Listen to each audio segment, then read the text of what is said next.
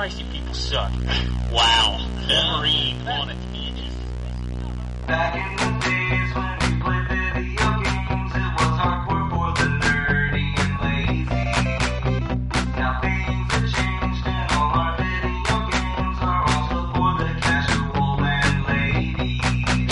But that's okay, you know the score. We told you a million times before. Playing consoles, not just games, is in the past. And every week you listen to the best damn internet radio crew. It's the N4G podcast. It's the N4G podcast. Alright, it's time for another week of N4G Radio. It's episode 572 for September 9th, 2019. And on the show this week, we have the Wombat. What? We have Anthony. Hello. And we got Jay's in the house. Merhaba. Merhaba. I believe that is Turkish for hello. Holy shit. Wow. Nobody breaks out Don't- the Turkish. Don't correct me if I'm wrong. Don't at me, bro. Because I won't be here next week to hear it. That's, Heyo! somebody will tweet in like, that's not how you say it, Jay. There ain't no learning on this podcast. It ain't no learning. Learning's stupid. Stupid learning. Anyway, video games. There's a lot of video games. September is a swampland of video games, my friend. It is. I can't even keep up with it. Like, every week I'm like, oh, I forgot that came out. I don't have time to play that. Holy shit. But let's kick it right off. And I'm going to have fun with this. Wombat, you want to start? Sure. Why not? I have played exactly nothing. Excellent. Excellent. So Excellent. I do have NHL to review, but because of a whole bunch of stuff going on and a sick kid, I have not had an opportunity yet to boot it up. I've also got Detroit that I'm still in the middle of.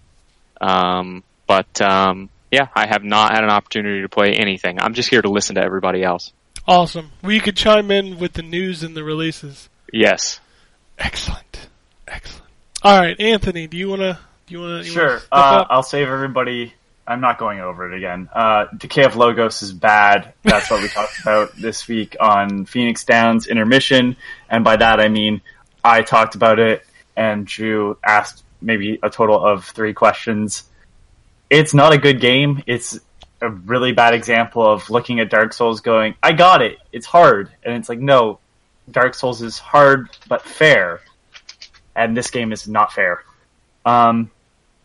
I played and finished Observation, which is, I believe, published by Devolver. It is very much not a Devolver type game, though. You play as the AI on a space station, and you are helping the woman, like the last survivor on the space station, figure out what happened. And there's alien involvement. There's some neat stuff in that game. I don't know if I really like the story as much as the concept. But it was an okay time. It's only on Epic Store right now, but I'm out. I picked it up on PS4. My biggest issue was that there's points where you are free flight, like Descent, like the old PC game Descent. You can just kind of rotate around. But they're asking you to find a specific spot on the outside of the space station that you've only seen through a static camera before. And it didn't tell you exactly where that static camera was on the outside of the spaceship, or space station. So that was annoying. That took me way longer than it should have. The story does some interesting stuff, but for the most part, I found the gameplay a little bit more interesting. How does the gameplay work as far as, like, is it like Lifeline where you yell into a microphone? And No, character does what you want to. So you are the AI, and what you do is she'll be like, I need you to go and take a look at what's happening here because we have a fire alarm. So I switch cameras to that room. Like I pull out to a map, I move the cursor over to that room because it's clear that this game was built for a mouse first, and then they just kind of did the Destiny menu sort of option. It makes a little bit more sense in this game than it does in a shooter. Can you roleplay as Hell 9000 and just be a dick about everything? I'm just going to be honest, you are kind of Hal. Yes. Like you are I'm a into computer called Sam, and it has that same hello. There is a fire in this section. Does Sam stand for something? Sorry? Does Sam stand for something? Is it like a clever acronym? Yes, of course it is. Of course it is. It's like when you boot up for the first time, it shows you what Sam stands for. And it's got this ASCII art of Sam. When you're inside the computer portion of the game, it's pretty neat. Like all your files are gone for some reason. So as you like scan notes around the ship, there's like a mini game where you have to connect the nodes, and it shows him like rewiring himself. There's a moment in the game later on that was pretty neat where I had to scrape every connection to cameras I had to be able to operate still because someone was trying to shut me down. There's some really neat stuff with the computer portion of it, but what you do is you are taking over cameras. Now there's one that's portable on like a little sphere that moves around the ship, but that you have full control over. But for the most part, they're like static cameras that you can just kind of rotate and zoom in with. And when you need to talk to the woman, you just hold the it was L2, and it brings up the response mode, and then you just put the cursor over whatever you need to talk about, and you just hit the enter or the X button, and he automatically says what he needs to say. There are moments where like she's trying to put in her authorization code, and you can just outright refuse it. There's some neat stuff in the game. The story kind of ends with a lackluster moment, and I was like, oh. Does it have multiple endings or just the one? I only know of the one. I've only read of the one, so I'm assuming it's only one. It's kind of set up like there could be a sequel, but I don't think there will be. If anybody's familiar with the whole series of the 2001 books, because there's only 2 movies, but I think there's 5 books. I was like kind of foreseeing the ending of this because something similar happens in the books, but it's not related to that at all, but it's clear what it's taking its inspiration from. There's a monolith. There's like the equivalent of a monolith in this game. It was neat. It was a neat attempt at something different. Like, I haven't played anything quite like it, so I have to give them credit. I didn't dislike my time.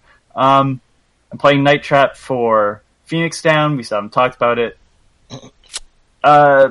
Before I get into my 2 review games that I could talk about, I was on Reddit, and a dev posted about a game he made and put on Steam for like $1 called Singled Out.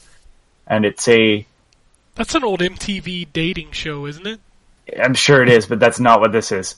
Okay. Damn it. I was hoping they'd made a home version.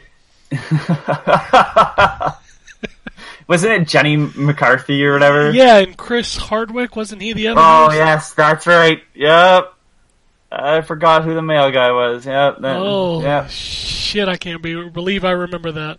Alright, well, this is not that. Damn. This is a game where it's like a quick draw sort of game. It's PC only right now, although I think putting on touchscreen devices would help boost sales because of what it is. Basically, it gives you certain features.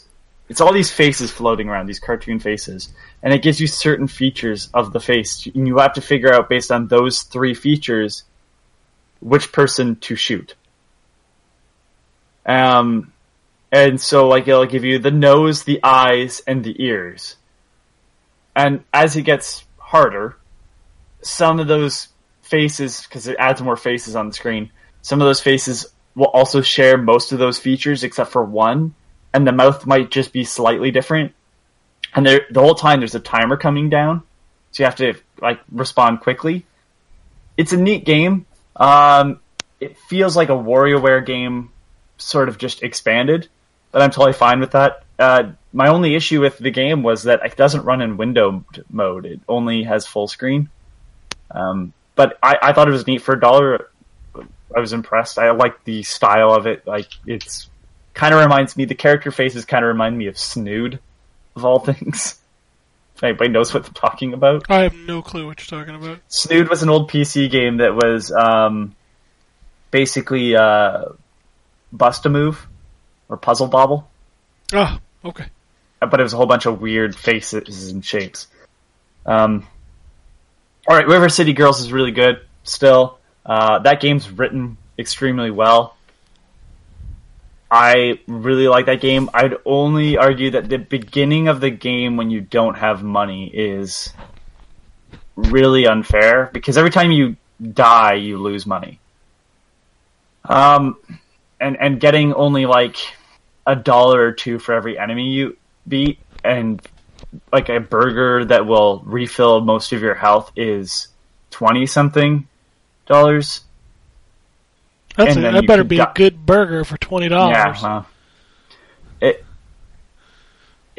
that's kind of the hard part. But once you're past that, this game really starts to shine, because like as soon as you can start buying items to heal you as you take damage, the game becomes easier. So like there's kind of like this pretty hard difficulty curve right at the beginning, and then it slowly gets better as we go further. So I still enjoy that. I haven't finished it, but I think I'm close. Isn't every YouTuber imaginable a voice in that game?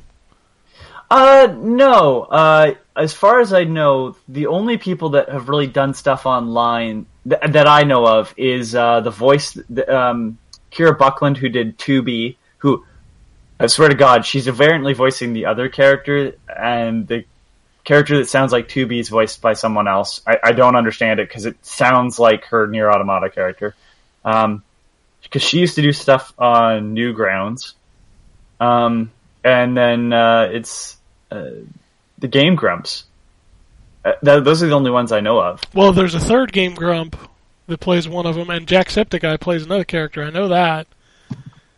I follow Way Forward on Twitter, and they were retweeting everybody who did voices for the game, and it was like just tons of YouTubers. So it's slight spoiler for a series that everybody should know about. Double Dragon and River City are part of the same universe, and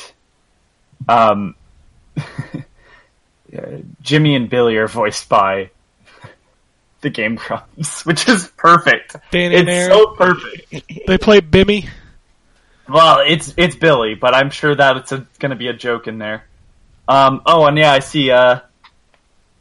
Jacksepticeye is Godai. He's a pretty main character, and I didn't even realize it was him. It doesn't sound like him at all. It's actually, he's probably one of the best characters in the game. It's written really well. Yeah, Ross is in this apparently too. It's Shinji. Huh. It's crazy, right? A lot of YouTubers in that game. Yeah, you know what though? It's all like. Normally I'd have an issue with that, because I feel like they'd just be playing themselves, and I'm sure I haven't run into Jimmy and Billy yet, and I'm sure they'll just be them, which I kind of would want. But for the most part, I don't notice any issues with the voice acting. They're all really well done. Like, I don't feel like anybody's amateur hour. So Yeah, I'm really that's impressed. true. I mean, just because you're a YouTuber doesn't mean you're a professional voice actor. Right, It's kind of different. And so far, like I said, like Godai, the character voiced by Jacksepticeye, is fantastic. I like, if you told me that was a YouTuber before looking it up, I would have been like, no, it's not. And I'm sure this is not a game that's like focused solely on the story mode. There can't be that many lines spoken in this game. Oh no, there's a lot. There's a lot. The girls, while you're playing, will talk to each other, even if they aren't playing co-op. And like River City is an RPG. It's a beat 'em up, but it's an RPG. You do talk. By the way, does it have online co-op or is it just local? I believe there's online co-op. I haven't tried that yet. I should jump into that. That's good. But it's definitely playable by yourself. There's unlockable abilities. I'd say that this game still isn't as good as the 3DS titles. Better writing than 3DS titles, but 3DS titles had like secret shops you could find. Like there's a little bit more side missions. Right now, Godai is the only person that's given me a side mission to do, which is fine because every time he shows up is great. But and this game is $30, I heard, right? Yeah. What do you think about that price point for what you're playing, as far as like the value and what you expect? So I mean, it's $30, and that's what I spent on the 3DS titles. Okay. So fair. To me, and like if you look at the 3DS titles, those games, I know they don't reuse the NES graphics, but they are basically the NES graphics for the original Kunio game, which turned into River City Ransom, and with new backgrounds and everything.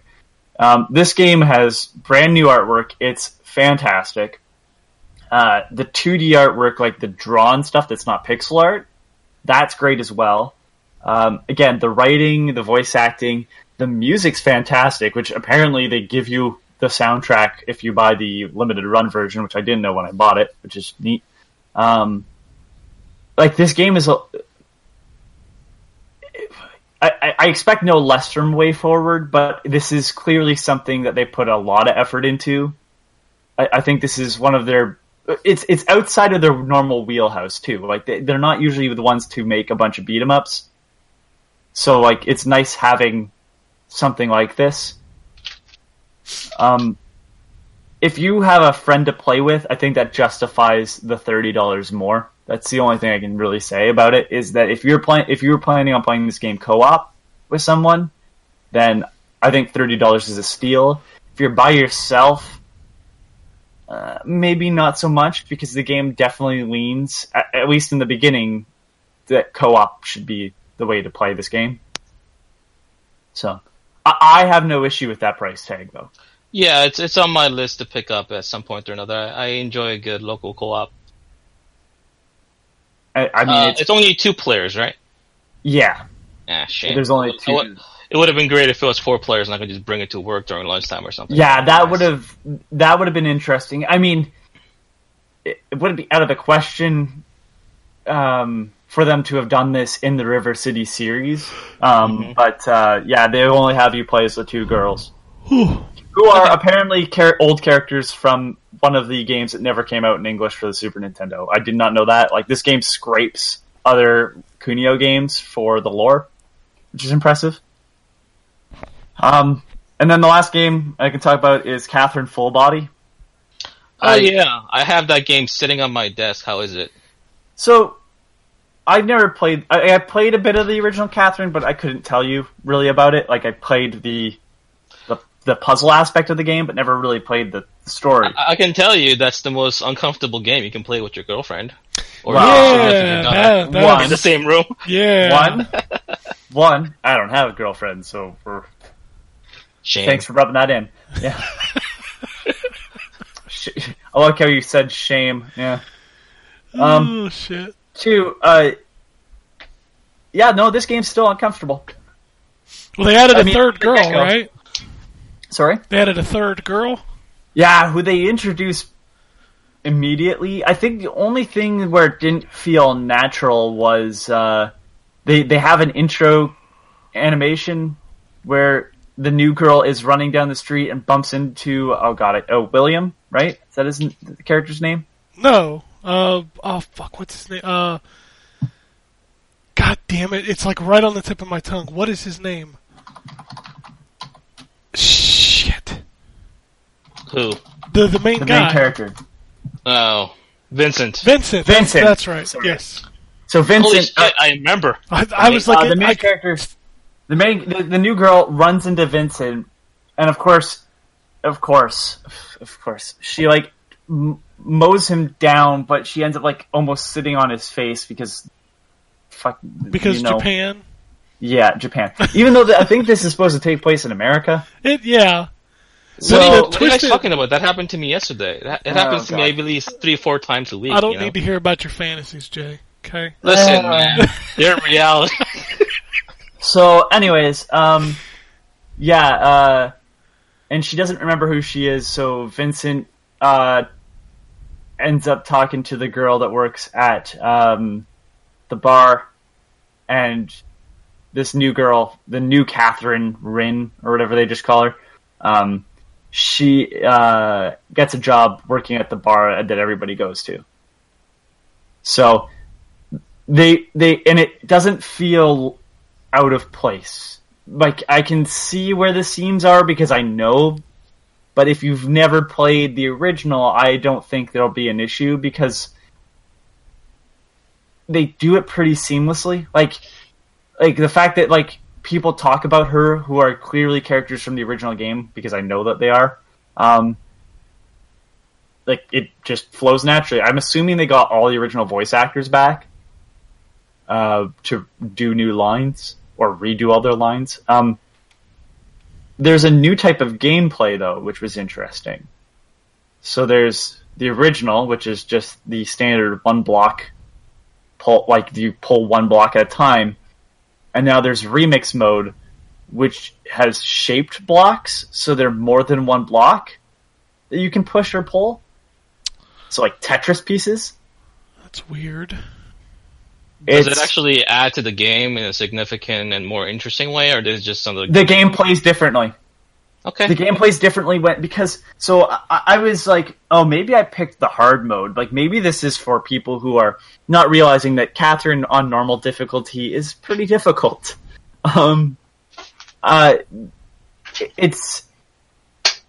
It's different because, like, so say like I pull I'm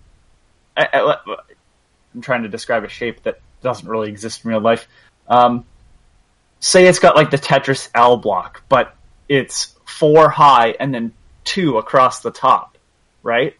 If I push or pull that, it changes stuff 4 blocks up for me as well.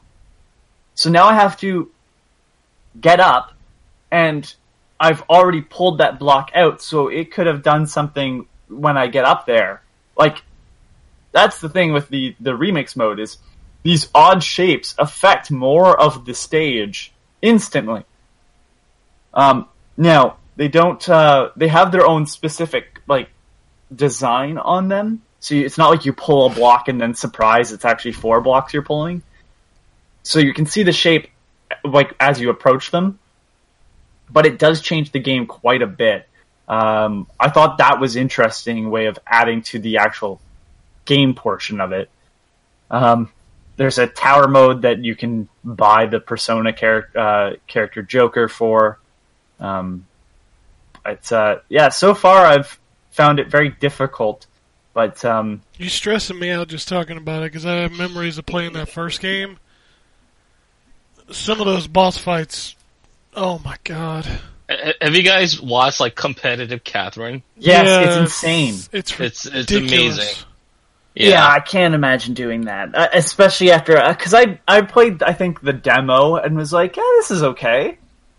The game that I'm looking forward to most in EVO 2020 is Catherine, full bodied. Is that where they play Grand finals? Yeah, they play Catherine at. They play it. It's a side event game, obviously, but right.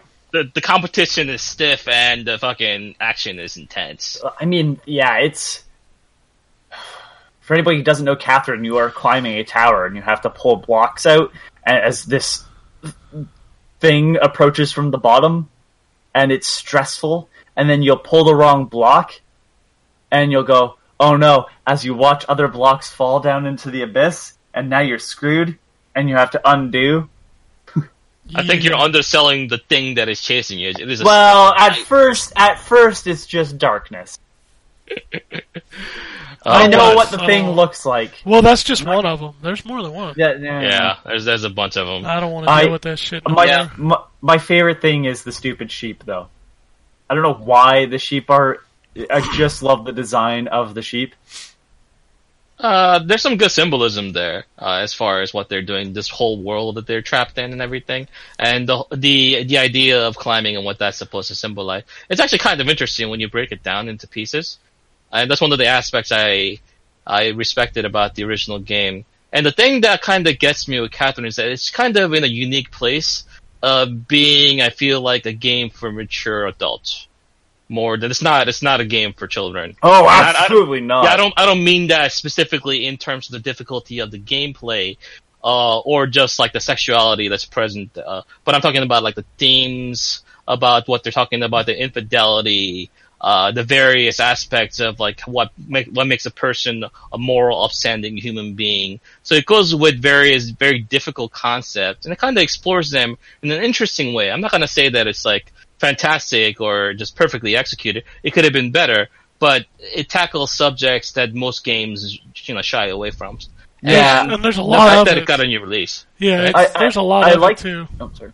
I like the idea that like, so at certain portions you respond on a phone to people, and I like the fact that you can choose an option, but it really doesn't feel right because it's words and Does like it, wait. your When intent behind the you do the choices now, does it show a consensus like it did in the first game? Like what people picked, like it used to do a percentage. Like when you'd get a yes or no or an A or B question, it would come up and say 50% of the people picked this one, 50% of the people picked that one. I haven't seen that, When but you're I'm not inside too the, far into it. When you're inside the confession booth at the end of like each section kind of deal, or like in the mid section, they always do that in the original. I'm sure they have it in this one too. I'm sure But they those are do because fascinating. they show you all the sheep entering the levels.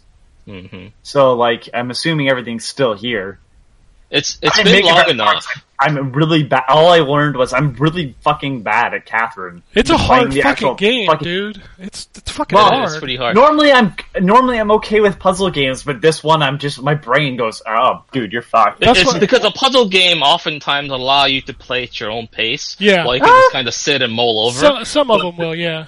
Yeah, no, I play Tetris on the master mode or what is it? No. I'm not saying all puzzle games, but I'm saying But- any puzzle game. You play a Layton game or something like that. You can. Oh, you yeah, can no, I'm not stuck at a talking- puzzle indefinitely till the end of time. It'll be fine. I'm talking Pipe Mania, Tetris, like stuff that has you kind of stressed out if you're not doing well. And this game is just like, There's we're going to start something. punishing you on the word go. Yeah, like climbing there's- up blocks. I'm like, oh god. There's like Coming. legitimately something extremely stressful about Catherine, which is part of its appeal. And, yeah, it's like when I think about that game, I think like I have really fond memories of playing that game, but I have no fucking interest in playing it ever again. But so I felt the same way, Ken. But now it's been just long enough since I played that game, and also all this new added content has piqued my interest, and that's why I ended up picking it up.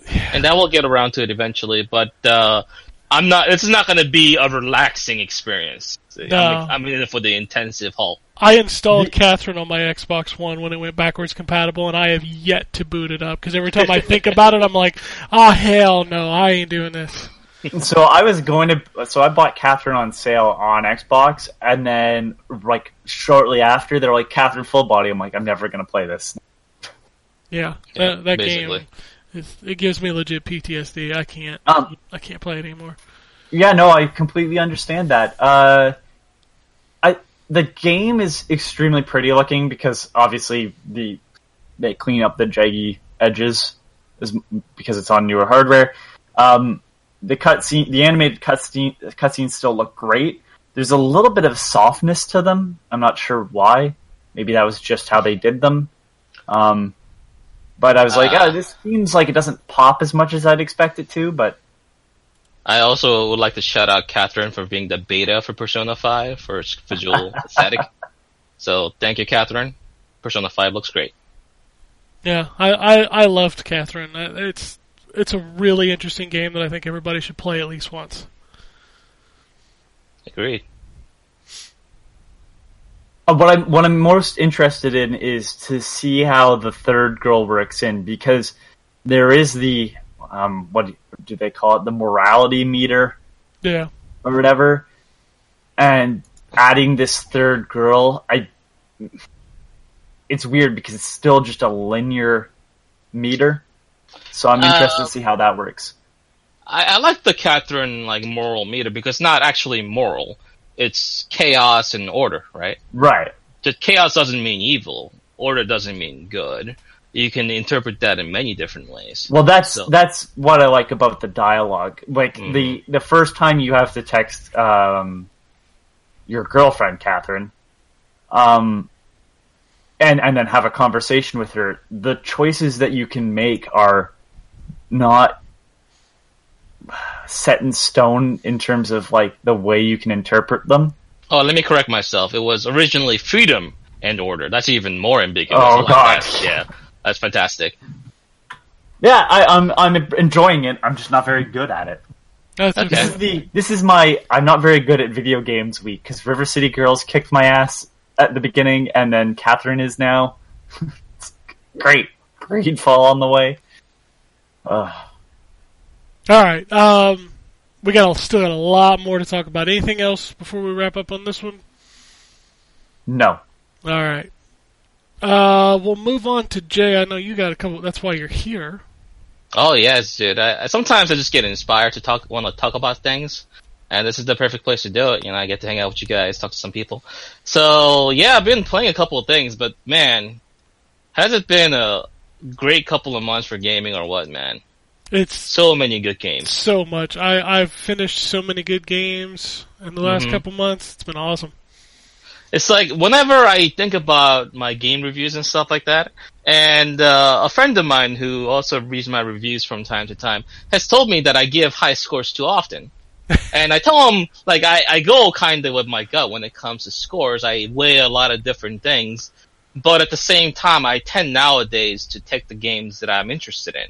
And the games that I'm interested in, I always research first. And when I research it and I'm still interested, that means it looks very promising. Henceforth, when I end up playing the game that I'm already interested in, I end up liking it a lot.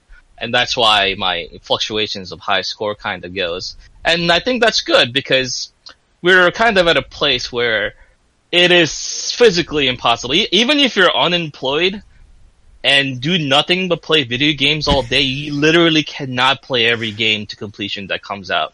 That is of the note. No way in hell.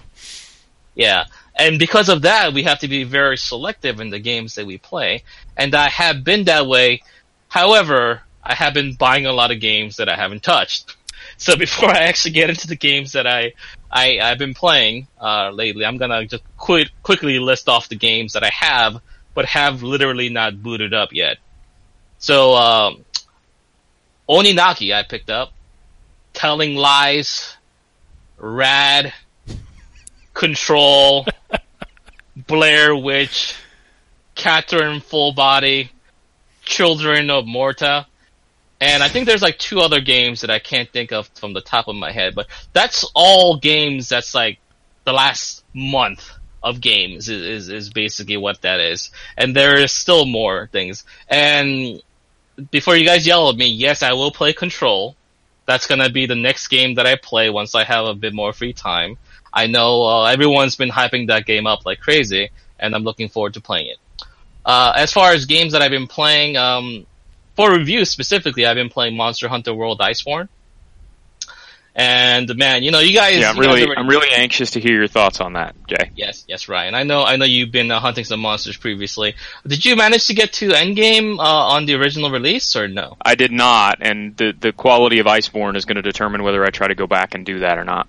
Yes. The simple answer is you must, because if there is anything you liked about Monster Hunter World, Iceborne just makes better. The monster design for the brand new and subspecies monsters in Iceborne are spectacular. I felt like every time that you get into an encounter with a monster you've never faced before, feels like an ordeal. It feels like a challenge where I'm observing the attack patterns and the behavior of the monster, trying to see where I can get my attacks in. And the way I constantly get surprised by monsters, even ones that I fought previously many a times, they exhibit some unique behavior. And the turf wars, oh my god, Ryan, Ryan, I know you like wrestling. I do, and I also love the turf wars. Yes. So there's one specific turf war between Glavenus, which is one of the new monsters that came from, I think, Monster Hunter 4, and an old, say, Diablos. So Diablos charges in with his giant horns, right? Glavenus deftly dodges him from to the side, grabs his neck, and does a choke slam on him, grinding him on the ground, doing a 360. That's awesome. Diablos breaks out, shuffles right onto Glavenus, and does this fucking suplex on him. You suplexing freaking monsters? awesome. What the hell's going on? He suplexes a fucking dinosaur. They roar at each other, and they continue the fight. That is just one small tidbit of the many turf wars available. And every single time, I just want to go grab some fucking popcorn and enjoy the show. I can get some attacks in when these things happen for some free damage. I don't want to. I just want to see the spectacle. That's how glorious they are.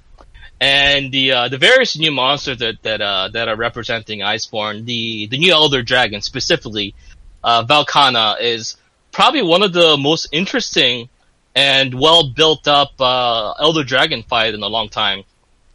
You know how you had to go through that really long slog with Zoro Magdalos, and you had to go through all those cannons, and it's not really, it didn't really feel like a Monster Hunter fight. It was just kind of annoying, Yep. There is nothing like that in Iceborne. Iceborne campaign is about as long as Monster Hunter Worlds, depending on whether you decide to tackle the optional content or not. But every single fight in the story mode is impactful, and there was no story mode fight that I did not like. So every single mission is good. Every single monster that they introduced is fantastic, and the various little gameplay mechanics they put in. There is one little thing. Have you seen any of the trailers at all, Ryan? I have. Have you seen the scene where the hunters are able to ride on the tail raiders? Yes. Yes. So when I saw that, I was like, oh, that's cute. That's a cool little gimmick that I'm going to probably try out once, and it's probably not going to be that useful, so I'm never going to use it again. I use that constantly. So basically, you just whistle, and a tail raider comes, as long as you're not in combat, and you can just get on, you can ride it. You can basically put on the map where you want the tail raider to go. So if you mark a monster, it'll basically chase down the scent of the monster and just go directly to him. But when you're mounted and the tail raider is going as fast as you can still sharpen your weapon. You can still drink. So basically, that's great. Yeah, it's basically a fucking golf cart. So you know how in golf, hitting the ball is the interesting part, and getting from point A to point B is not so much. Yep. And I feel like the tail raiders have basically fulfilled the purpose of becoming golf carts to get you back into the actions as fast as you can, without as much downtime. And just the idea that even if you don't know where the monster is when you begin the hunt, you just summon the tail raider, it'll get you to the nearest scent. Once it picks up the scent, it can just follow automatically. No longer are you wandering zone from zone looking for the monster's track. It just does it automatically for you if you want it to. That's And, awesome. Yeah, on top of that, you can also launch off the tail raider when it's running. So I have had situations where the monster's limping and running away from me, and nobody likes that part. Nobody wants to go to the place where the monster's gonna rest up, and then you can try to chase it down. And sometimes the chase is extensive, like a full minute and a half long of just chasing the thing down. So I get on the tail raider as soon as it takes off. I get right behind him because the tail raider is incredibly fast. I launch off the thing, do a mounting attack, topple the monster, and I finish it off right, even before he's even able to get to the rest spot. It's amazing. That sounds fantastic. Yeah, and the Clutch Claw is the new thing that's universal to everyone. Allows you to kind of mount enemies whenever you want. But while it's powerful, you have to be really strategic about how you use it and when you use it. I initially thought that it was going to be either A, overpowered, or kind of useless, and it is exactly in that sweet spot where you have to know the behavior of the monster. You have to know when they're tired, when it's safe to mount them, unless you're going to be taking a bunch of punishment. So, for example, have you ever used a hammer at all, Ryan? I have not. I have before. I haven't used it much in World. It's what my son uses, but I haven't used it much. Oh, your son is going to love the new hammer. Some of the changes they made, the clutch claw, for example. You know how the main, I guess like a signature move for the hammer is kind of that spinning thing that you do. Yep. As you're going down the hill. So now you're able to basically charge up your hammer, do your level 3 attack where you swing the hammer and crash it down on the enemy, and then immediately initiate a clutch claw where you basically spin like a top on the face of the monster, and then you just rip his face off, and with a huge bludgeon attack, you just come down. It looks crazy, and it is very, very powerful, and it's satisfying to do no matter how many times you do it.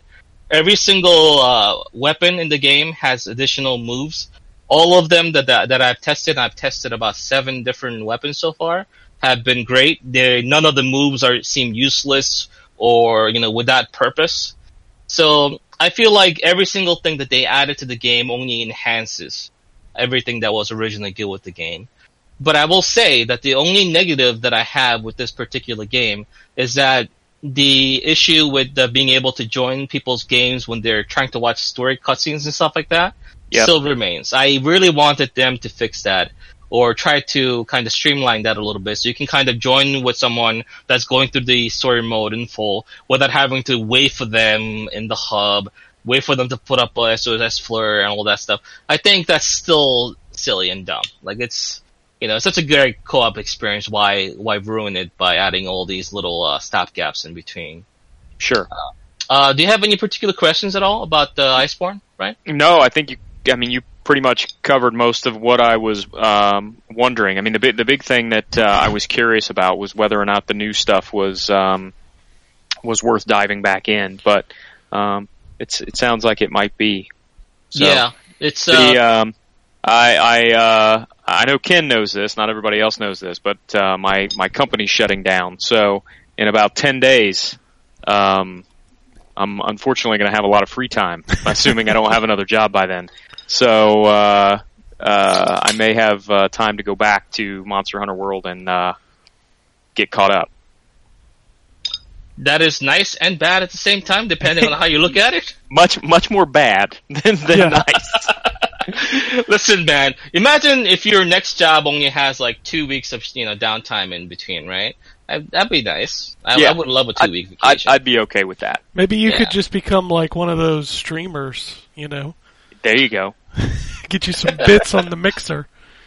Get yourself a nice wig, wear some sunglasses, get that going for yourself. Get you a nice You gotta have a low-cut gimmick. top. So. Yeah, everyone needs a gimmick. What would your gimmick be, Ryan? Please give me money. That's Is that a gimmick? Does that count as a gimmick? Yes, I subscribe to you immediately. You know what? Thank you. You know what? Yeah, I got it. I got it. All right, I got your $1 million Twitch idea right here. Okay. You have to do the announcer voice through the entire stream. The entire time. No, I got it. You play and dress up as the Evangelion. Oh, you go. yes. There you go. Get you some The nice event. robes. Yes. My stepmom made a Cowardly Lion costume for a local production of Wizard of Oz a couple years ago. Maybe she can get it. Yeah, Ryan? just get you some preacher robes and get you the book of the Evangelion and then stand at Have a a podium. blessed day. Yeah, just stand at a podium and be like, I was playing Monster I would Hunter. leave that stream on every computer at work. I'll give you my... You would have 100 viewers flat every day. Baseline. I will give you my Prime subs. How about that? Every There you single go. Prime sub. No, but seriously, Praise I would be. totally watch. Oh, shit. Cracks me up every time. But yeah, Monster Hunter World is glorious. It's exactly what I wanted. Capcom just been knocking it out of the park. Resident Evil, Monster Hunter, all the things that they're doing lately. Devil May Cry. Let's not forget about Devil You're May right. Cry. I have sinned. I apologize. Devil May Cry 5 was amazing. Yeah, but Monster Hunter World, I just can't stop playing it. I wake up at 6:15 before going to work, and I think to myself, I should take a shower in the morning and then go to work. And I said, I don't stink that bad. Let me just get a couple of hunts in instead. It's a problem. No, I don't stink. I hope. You hope. But besides the point. Yeah, but I play it all the time.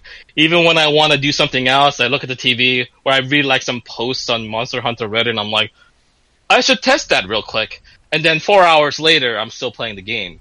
So yeah, obsessed with it again. I am now Master Rank 68, Hunter ranking like 320 or something like that. Jeez, So, Pete. yeah, it's getting there.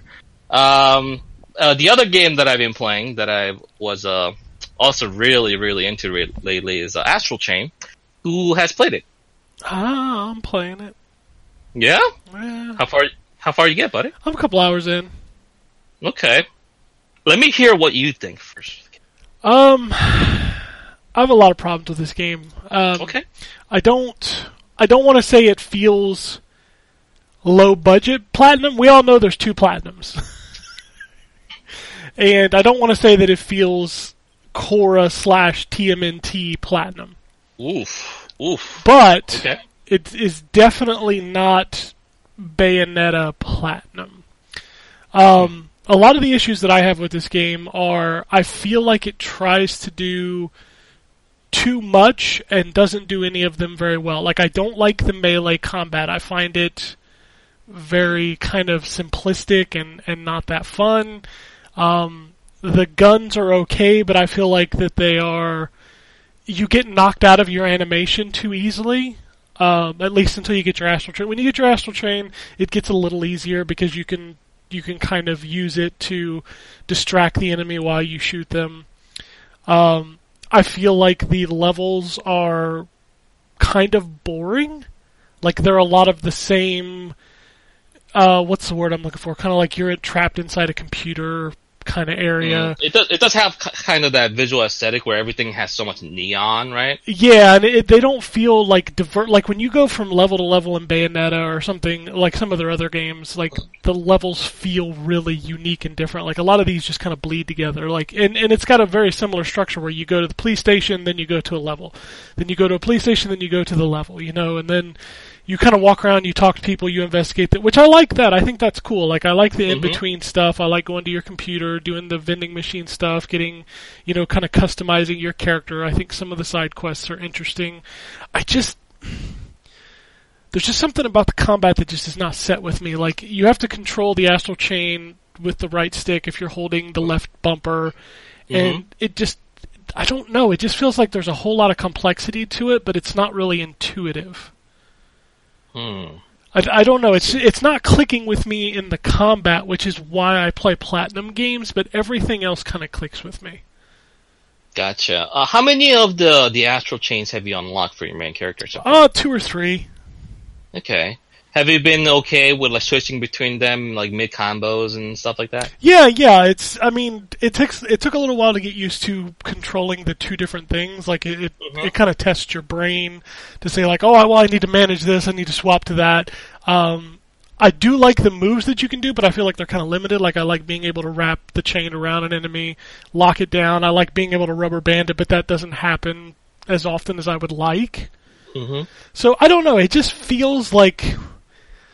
It feels like it could have been so much more, but at the same time it feels like it didn't quite get there. Interesting. I felt exactly the same way as you did around the first 1 or 2 hour mark. But I had that click moment where the combat started to feel like second nature. It felt like something. It's like that moment in Sekiro when I finally learned how important parrying is. When I started to get the rhythm of everything, and once I started to understand how to position my my legion in the proper positions, how to combo one legion into the next like effortlessly, depending on the scenario and how many enemies are present, I started really liking it. I think when I play games like Bayonetta or Devil May Cry, I play games like that before. Those are standard character action games. Sure. You play one Devil May Cry game, you kind of understand. You press forward, attack, you're gonna do the stinger attack, right? There's gonna be some variation of it. And there's no equivalence to what Astral Chain plays like that anywhere else. And because of that, I think the game took a long time to click with me. And I think it might also, have the same effect for other people. But once I finally got it, and once I started to really try to refine my controls, trying not to get hit, make sure that I am playing at the optimal level and not getting hit, trying to go for those S+ rankings in each battle encounter, I started really having a lot of fun. And that's kind of where I'm at. Like, even beyond that, I like to say that this is one of the best Switch games, looking games on Switch so far. I understand that it's locked at 30 frames per second. Obviously, I would have loved to see it in, full glory, 60 FPS and everything.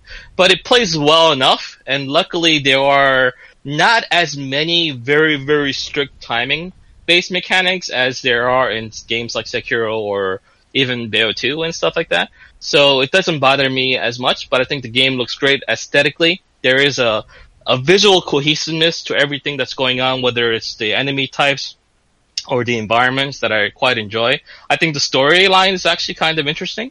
They go fucking balls to the wall with the cinematics in this game, Ken. Oh, no. The opening with the motorcycle was incredible. Yeah. And then, the anime intro was just fantastic. I absolutely love the song. It's fantastic. Yeah. I think, the game has a lot going for it. I think, from my understanding, the longer the game goes, I think the more complex and more interesting the game becomes, even more so than I've already, been able to figure out. So I'm excited to dive in more. But once again, I also completely understand where Ken's coming from, when he says that he doesn't enjoy the combat. I think this is one of those things where some people just like to only control one character and just kind of be in full control. Because even though you have a lot of control over your Legion, you're never truly fully in control a lot of times, because you have to really do a balancing act because they can't be out all the time. So it's kind of a weird dynamic to mess around with. But hopefully, maybe give it a little bit more click with you, because there's other things that the game's got going, like the investigations, the story mode, all the crazy balls to the wall cinematic that are enjoyable to watch. So if you stick with it, maybe you'll have that clicking moment just like I did. But even if it doesn't, I think Platinum really tried to do something different. They could have just made another Bayonetta, another game that plays exactly like Bayonetta and be successful. But they decided to take a risk, and I very much respect them for it. Oh yeah, I will definitely keep playing it. Like I said, there's enough there that interests me, like the characters and the goofiness of it. Makes me want to keep playing it. So, yeah, the camp level is off the chart, and I love it. Yeah, the stupid stuff you can put on your head, and it's just dumb enough that I'm okay with it. Yeah, it's coming from a good place. It doesn't take itself too seriously in a good way. So I enjoy it. So those are the two review games that I've got going for me. Monster Hunter World, I'll be writing, I believe, on Monday. And Astral Chain, when I finish that, hopefully by the end of next week, depending on how the schedule shapes up. There's a couple of other games that I've been kind of playing off and on. I'm playing Amanda Medine with some friends, kind of like passing the controller around, which means it might take me a full month to beat a 4-hour game, but that's just how that goes.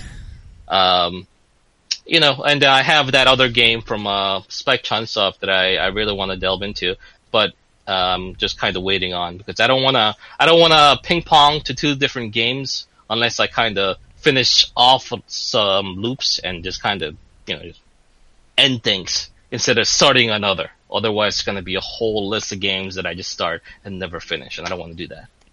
But yeah, that's basically it. Nothing too crazy outside of that.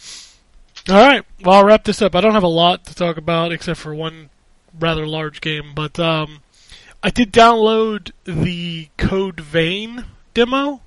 Okay. Yeah, that's one of those games where they're like, "Hey, Dark Souls is cool, right?" Mm-hmm. Yeah, it's that game.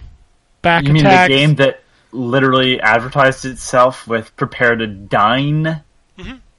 Yeah, It's No, it's I also couldn't- got some what's that other the not Monster Hunter game. the arcadey Monster Hunter game. What's it? God Eater. God, It's got kind of that where you're like a prisoner that has to go out and do things for somebody. I think it's made by the God Eater team, isn't I it? think it is, yeah. Yeah, so it's kind of got that, but it is literally Dark Souls. It is, you've got different weapons, you've got different classes you can play. You get what they call gifts for each class, and those use up a specific meter. There are bonfires that regenerate the enemies. I mean, it's all here. It's very loose Dark Souls. Like, it doesn't feel like deliberate like a Dark Souls does. So That's kind of I didn't realize, but that's kind of how their Monster Hunter felt. yeah, like, yeah, too. yeah, for sure. This, I mean, if you had played God Eater and this is essentially the God Eater of Dark Souls. Yeah, I kind of get what you're. It's more arcadey. Yeah, it's more fast paced, and it's hella anime. Oh, But, it's so anime. Like, the intro has this girl walking you, and, like, she literally just has something covering her nipples, and they bounce independent. It's so ridiculous. So ridiculous. Yeah, that's just how that goes. I mean, as much as I love Monster Hunter, I also enjoy God Eater as well.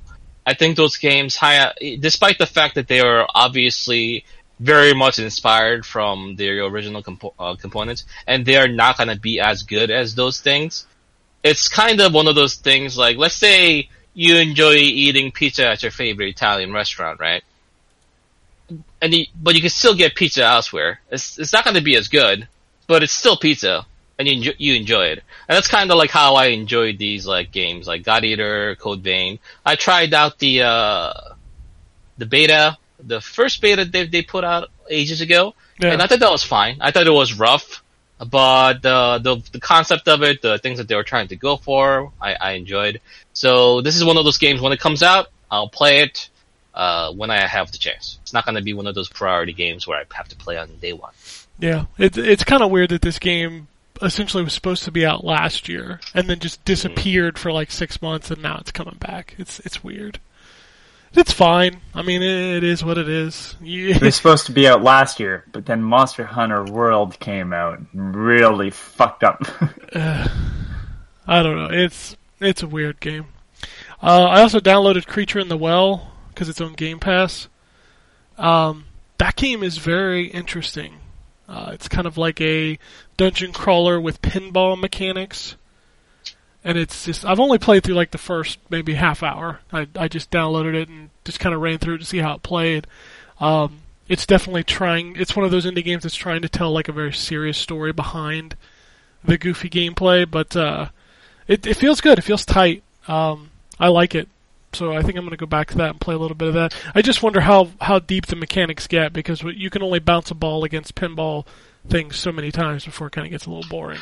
So I used to always downplay the pinballs because the whole idea is that the pinball was this arcade mainstay, and they're kind of like quarter eaters, and just kind of put it in. You see the flashing lights pop up. You just hit the ball a couple times, and you're done with it. Yeah. But I talked to a couple of people that are like really enthusiastic about pinball. They even restore very old classic pinball machines and do other things. And the amount of skill and actual knowledge that's based on like pinball tables, because a pinball player that's good is good, but they really need to explore each table to see what they need to go for and things like that. Mm-hmm. So I'm sure there is some semblance of strategy and things of that nature in that game too.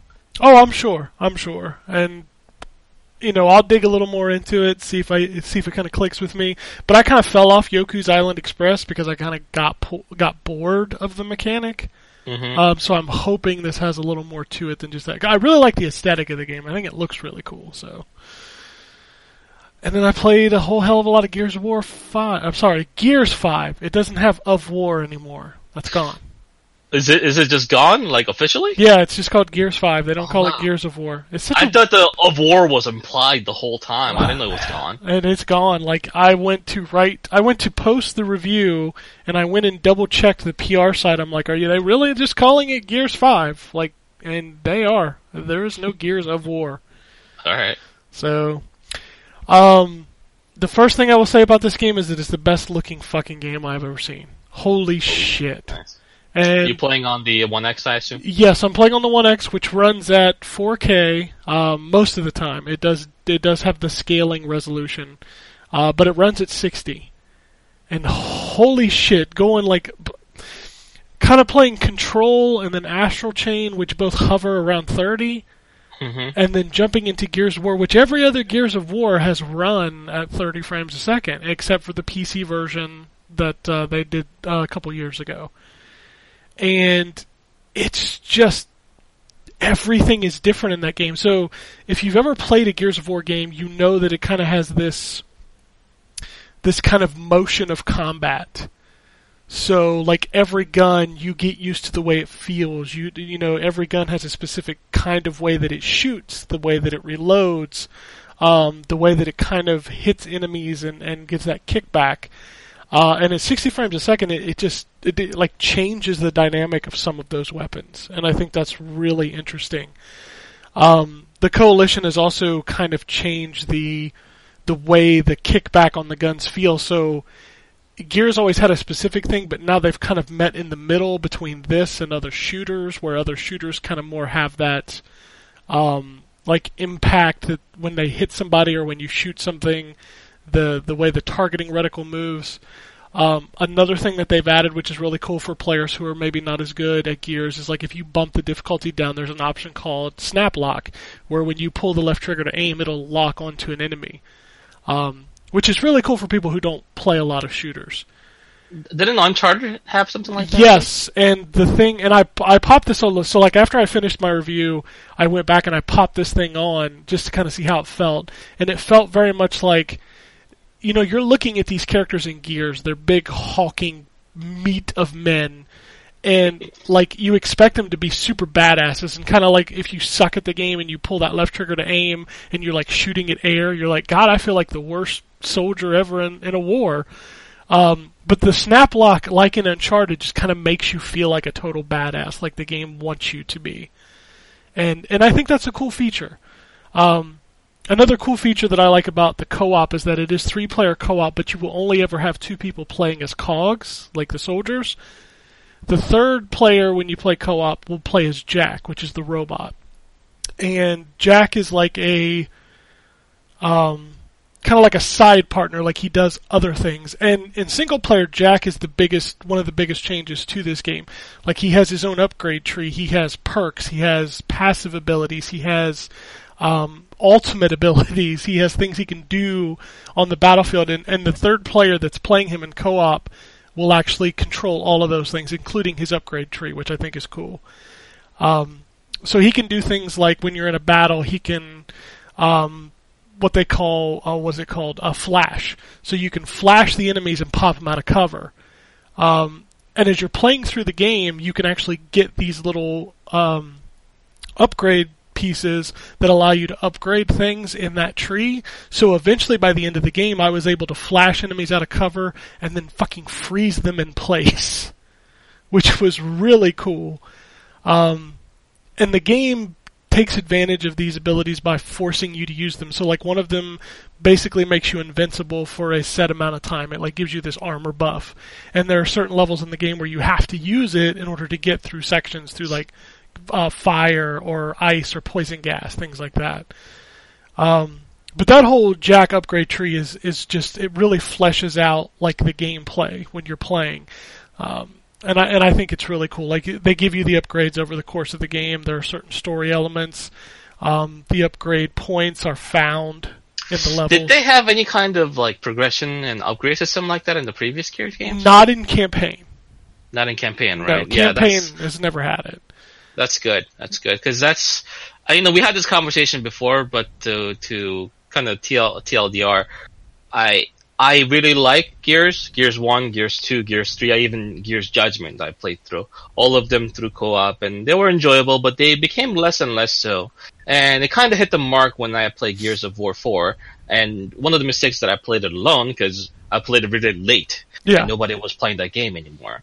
So playing that game solo just kind of, brought it home, like how repetitive those Yes. game moments can be. Just get on the shoulder, just hug the wall, pop out, shoot a couple of bullets, and just do that ad infinitum. And I just got so bored of Gears 4 that I uninstalled all 116 gigabytes of it. Yeah, it's a big game. And before I even finished it. And that kind of bums me out, having played 4 other games in the series to completion, Yeah. But when I hear Ken talk about all the new mechanics about Gears 5, it excites me to go back and try this series again. And I'm not going to play Gears 4. I'm done with that game. I'm just going to watch you said there was a video or something like that you could watch at the beginning? Yep, so when you boot up Gears 5, there's actually a video that plays that says previously on Gears. If you want to go deeper and kind of get a refresher on the first 3 games, there's a video for that too that you can watch, which I think is cool. Yeah, I think it's been long enough. I might as well just watch all of it. It doesn't take too long, right? No, it's less than 5 minutes for both videos, I think. Oh, okay. Yeah, that's perfect. Yep. I'll just watch those, jump into Gears 5, and then just give that a shot. I'm just excited to have a series to be excited about again. Yeah, no, absolutely. Like, I feel you. Like, I thought Gears of War 4 was a good game, but it was just more Gears. Mm-hmm. And you kind of get tired of that linear progression, corridor levels. Sure, there's some new enemies, they're kind of neat. And to be fair, as like by the numbers as Gears 4 was, the story was really good. Like, I like the characters, I like the new characters. A lot of times when games get away from the characters you're used to, you don't necessarily like the combat kids in Mortal Kombat 10. People don't really care for them. But I really like Kate. I thought JD was really interesting. And that's something that Gears 5 really does well, is like the story in this game is infinitely better than it has any right to be. There are legitimate scenes in this game where I was like sad. Nice.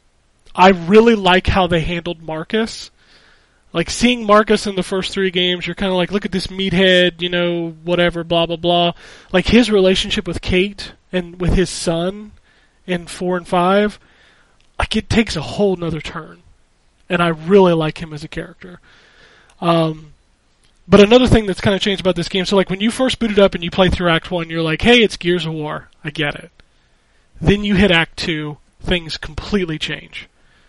So there's only 4 acts in this game, and the 2 middle ones are very much different than Gears that you're used to. So in these levels, you get to go to these new environments, and basically they're like a level of Metro Exodus, where there's this open area, you have this this mode of transportation that you can take around. You can, do as much as you want. There's side quests, there are little things you can find to do upgrades, there are story threads you can follow, or you don't even have to. If you just want to mainline the story, you can do that. That part is always on the map. But there are other things that you can do, and it kind of gives you an open freedom to play the game that you want. Another thing that I like about these 2 open areas is that they are different dynamically. So, like, the environment will make a difference. I don't know if anybody's seen the videos where, like, you're playing in the ice world, but you can actually shoot the ice out from underneath the feet of enemies, which I think is a really cool mechanic. And there's stuff like that in both of these environments. You know how when you introduce an open world to a game that was predominantly very linear, Yep. it oftentimes has the effect of making the pacing of the game like lose focus and become kind of bloated. Did you feel that way at all? No, I didn't, because it never forces you to do that. And while the levels feel big, they don't take a lot to traverse. Like, a big problem I have with open world in some games is like how much empty space there is. Like, oh, look, you can go over there, but yeah, it takes me 30 seconds to drive over there, and it's stupid. Like, there's nothing there. And these feel just more, I don't know, they feel more condensed in the sense that it doesn't take long to get from point A to point B. The environments are interesting enough, and the side stuff is interesting enough that I don't want to skip it, but if it did, I wouldn't really feel like I missed out on a whole lot. Like, it kind of balances that in a good way. So, like all of that stuff is great. Like the campaign is fun. It's just I really enjoyed the campaign. I think they did a good job of kind of bringing the game into kind of making it their own, because the Coalition took it over from Epic after Judgment. And it's like, well, okay, Gears 4 feels like more Gears. Like you guys are just copying the formula and moving on. This feels like their game. So I'm pretty happy about that. Now that we talk about this game and how good it is compared to the previous game where, the developer took over, I'm kind of now more interested in Halo Infinite. Yeah, but, 343's had 2 games, and they've progressively gotten worse. Like, 4 was better than 5. True. 4 is fine. Yes. Like, it's not great, but it's fine. And then you played 5 hoping that it wouldn't be like 4, and it wasn't. It was worse. It was worse, yeah. I still have hopes for Infinite, but yeah. I'm pretty sure Infinite's going to be very different. I hope so, because it needs to be. Yeah, I think so. The way they've talked about Infinite makes me feel that way. The fact that they seem to be going back to the drawing board and realizing that this is not okay. Like, yeah. It doesn't help that 5's story was awful and all over the place. Yeah, it didn't make any sense half the time. Like, you'd run into characters that you had no fucking Nobody clue who wants they were. to play as Locke. No, Locke was terrible. Locke is terrible. But Halo Infinite I don't hold on. I don't know that I don't disagree with you, Anthony. I don't disagree with you. But I hear a lot of people talk about how it's Halo. Everybody should want to play as Chief. We should be playing as Chief the whole time. Yeah. Halo Reach, you didn't play as Chief, and that game was excellent. And ODST, you don't play as Chief. Right. Yeah. It's about the writing. It's not about the fact that it's who is not Locke? Chief. He's just an angry guy that doesn't like the character everybody likes. I don't want to play as that character. I don't want him to succeed. Now, I don't think it's necessarily that people don't want to play as Chief. At least not me. Or you mean Locke? No. Sorry, yeah. But it's not that people say I only want to play as Chief. It's that Locke was such a bad character. Like, I like the dude in ODST. I like the characters in Reach. I do not like Locke. I just think it would be, so from my perspective at least, I think the most interesting things that they've managed to do in the Halo series, at least in recent memory, have been when they've explored the other parts of the universe and not just Chief. Sure. So for example, Agreed. I thought Reach was one of my favorite of the series.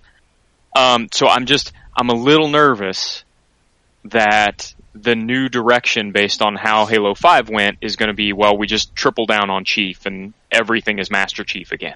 But they already tripled down on Chief. They shouldn't have brought 3 finished the story. Exactly. That's my point. 3 finished the story. Then they're like, it should have been done. Here's 4. Here's 5. Now 5 is like, we made new Spartans. I don't care. Okay.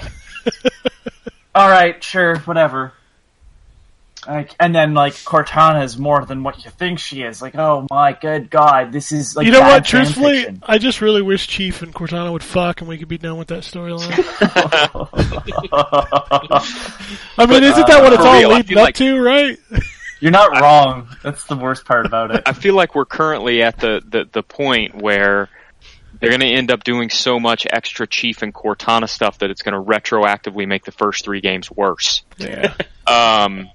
And my take is that they could have a lot of really cool stuff in that universe if they would just be as good at writing other characters as they should. Well, now they have to solve the stupid stuff they did in. See, that's the glory of Gears. Was when they brought it back, they at least made it in the future, and were smart enough to give some other sort of enemy a spot. And I guess they did that with Halo, but then they focused too much on one of their already established characters with it.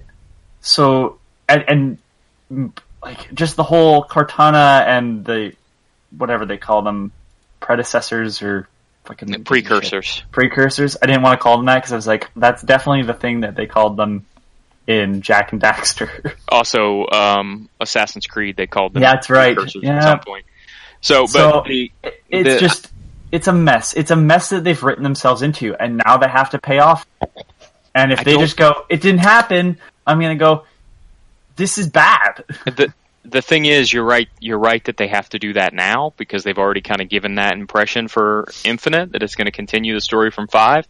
They didn't have to.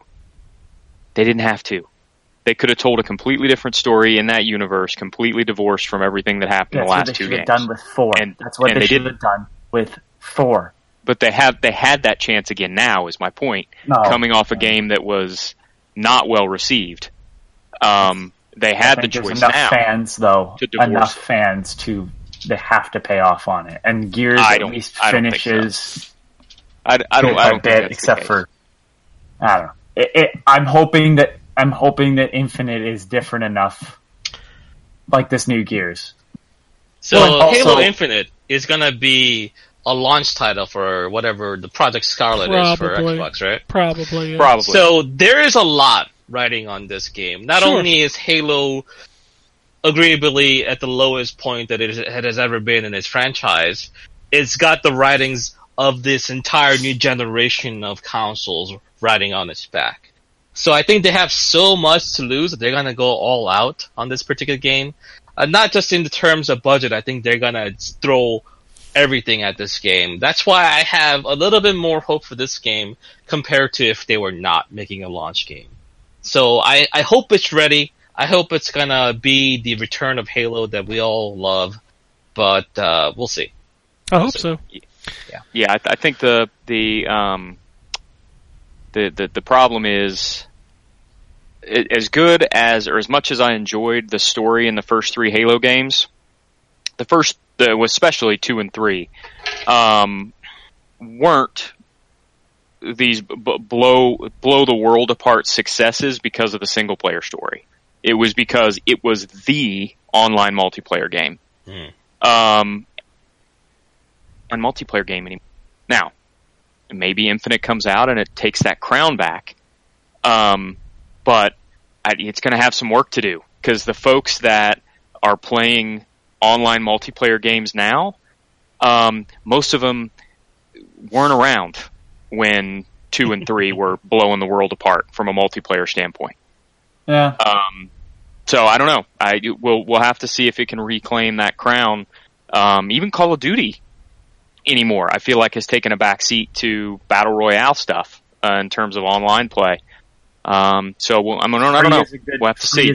Free is a good entry price, Oh, sure. right? 100%. So Free is how Fortnite ended up in our house. So. Yep.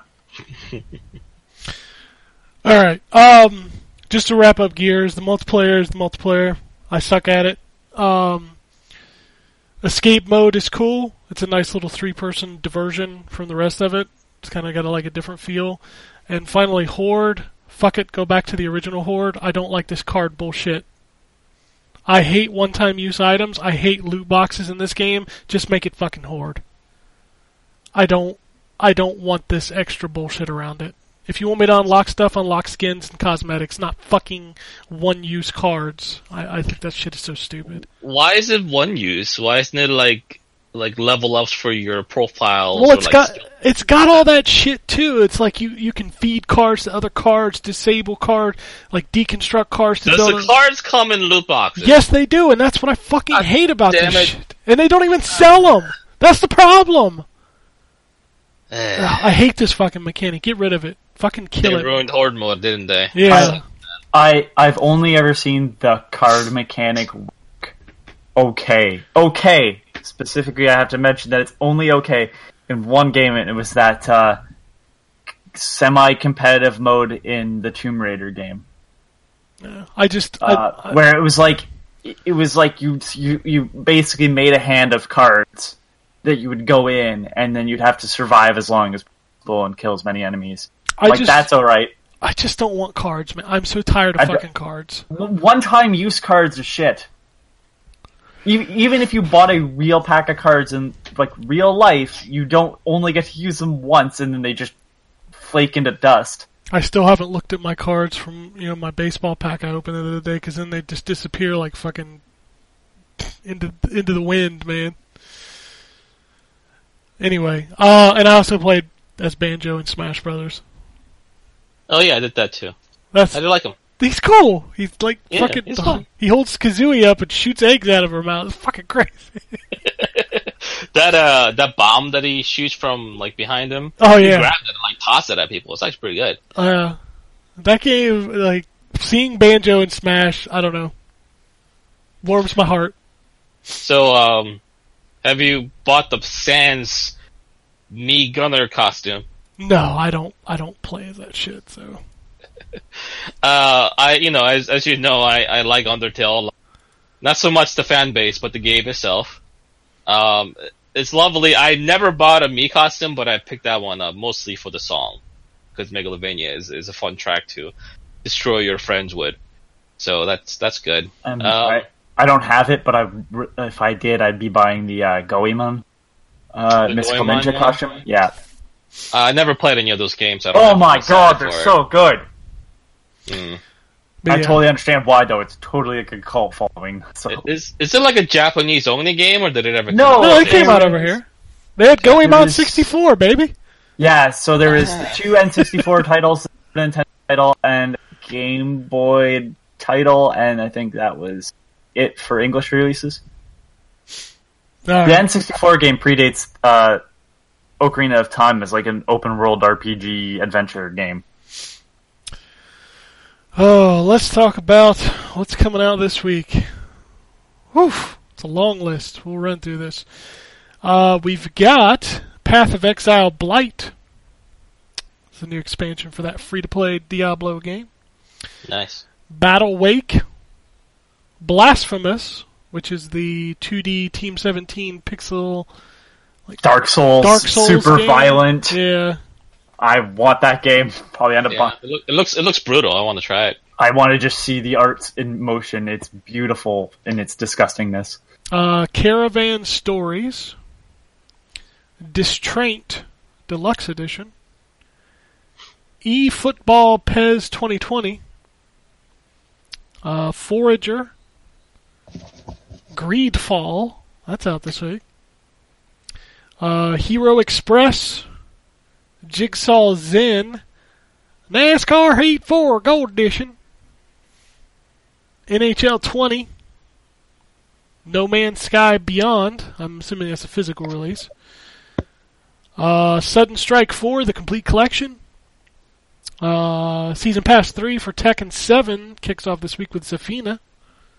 Nice. The Walking Dead, the Telltale Definitive Series. Trials Rising, Crash, and Sunburn. Correct pronunciation of this. Utawaru Monozan? Close enough. Okay. WRC8 FIA World Rally Championship. Real Fishing Road Trip Adventure. That doesn't make any sense. Agatha Knife. Super Dodgeball Beats. Ellen. Next Wait. gen. No, not Ellen, not the Ellen two- DeGeneres has her own game. No. I played that game. It's a pixelated. Just imagine having a game where you're like a talk show host and you choose like your own guests and you just choose topics. That's got to be a PC game, right?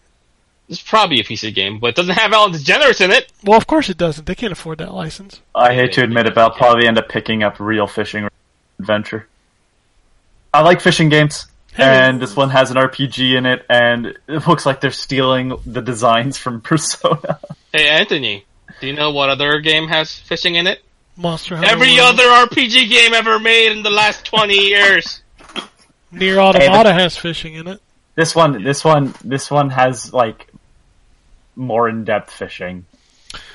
But, Did you see, by the way, and Ken, you'll appreciate this. I saw on somebody posted from Reddit that there was somebody figured out that you can stand like on a block or something like that in the middle of a body of water in Breath of the Wild and whistle over and over again, and because fish are afraid of noise, it will drive a whole bunch of fish to the shore, and then you can just go over there and pick them all up. Jesus Christ.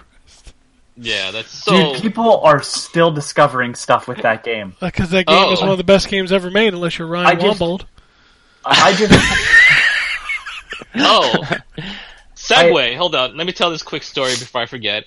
So, I told you guys about the whole tail raider that you can ride in Monster Hunter World, right? Right. When you're riding them, and the monster is tracking the scent of the monster, but if it goes through a body of water, it loses the scent of the monster. Oh, that's awesome. Yeah.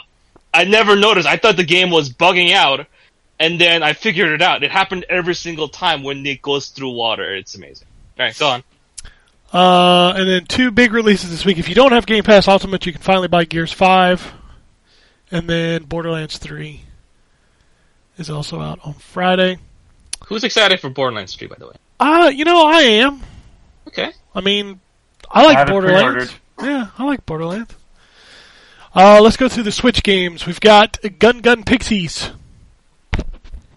Newt 1, Throne Quest Deluxe, Ritual Sorcerer Angel, Sydney Hunter and the Curse of the Mayan, The Sinking City. Ooh, but that's going to be a little rough on Switch. Oh my god, that game's gonna not run very... Every time the fog rolls in, that game's gonna crash. Good lord. We'll talk about the Switch later because we had a big Nintendo Direct this week, so Yeah. hold on to your butts. Daemon X Machina is out this week. Everybody forgot about that game. I downloaded the demo thinking that I was going to try it. I never did. I still want to play that game. I played the first demo. I found it a little slow.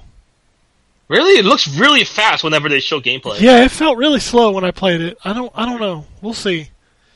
Atomic Heist, Chop, Star Wars Pinball, and Rest in Pieces. Pieces, not just a piece. Pieces.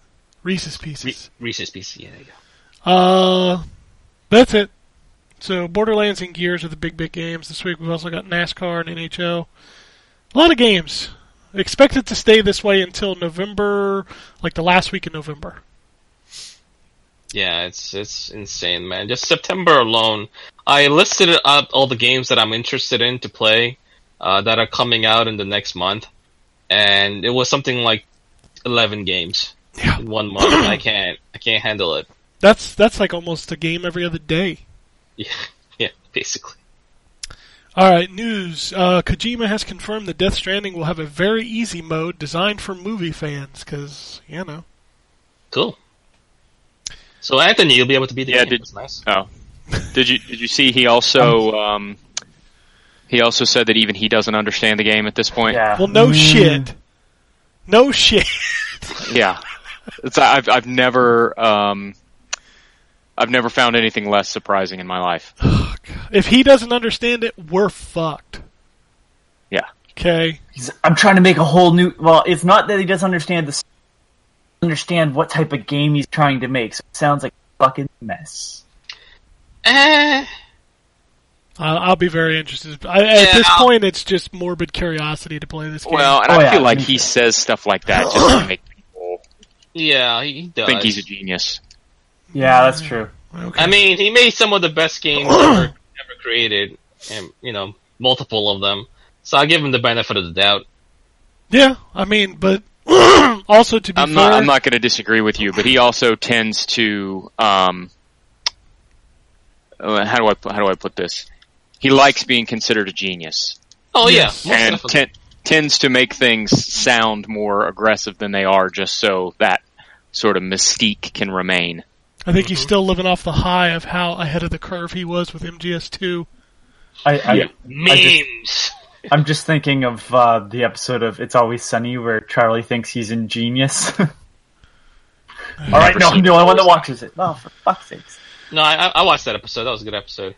That's all I could think about is just someone going off on tangents.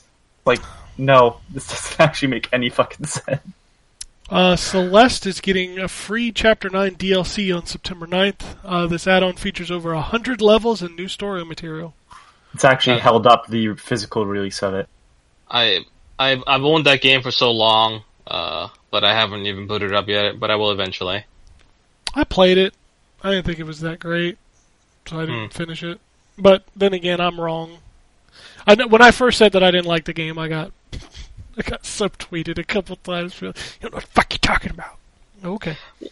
I mean, if you said the game was bad and everyone subtweeted you, I can understand. But if you say you don't like it and they say that you're wrong, it's like, maybe I am wrong about my own feelings. Maybe I am. Maybe I don't understand. Like I need to reinstall it, boot it up again, and be like, oh my god, I like it now because people said.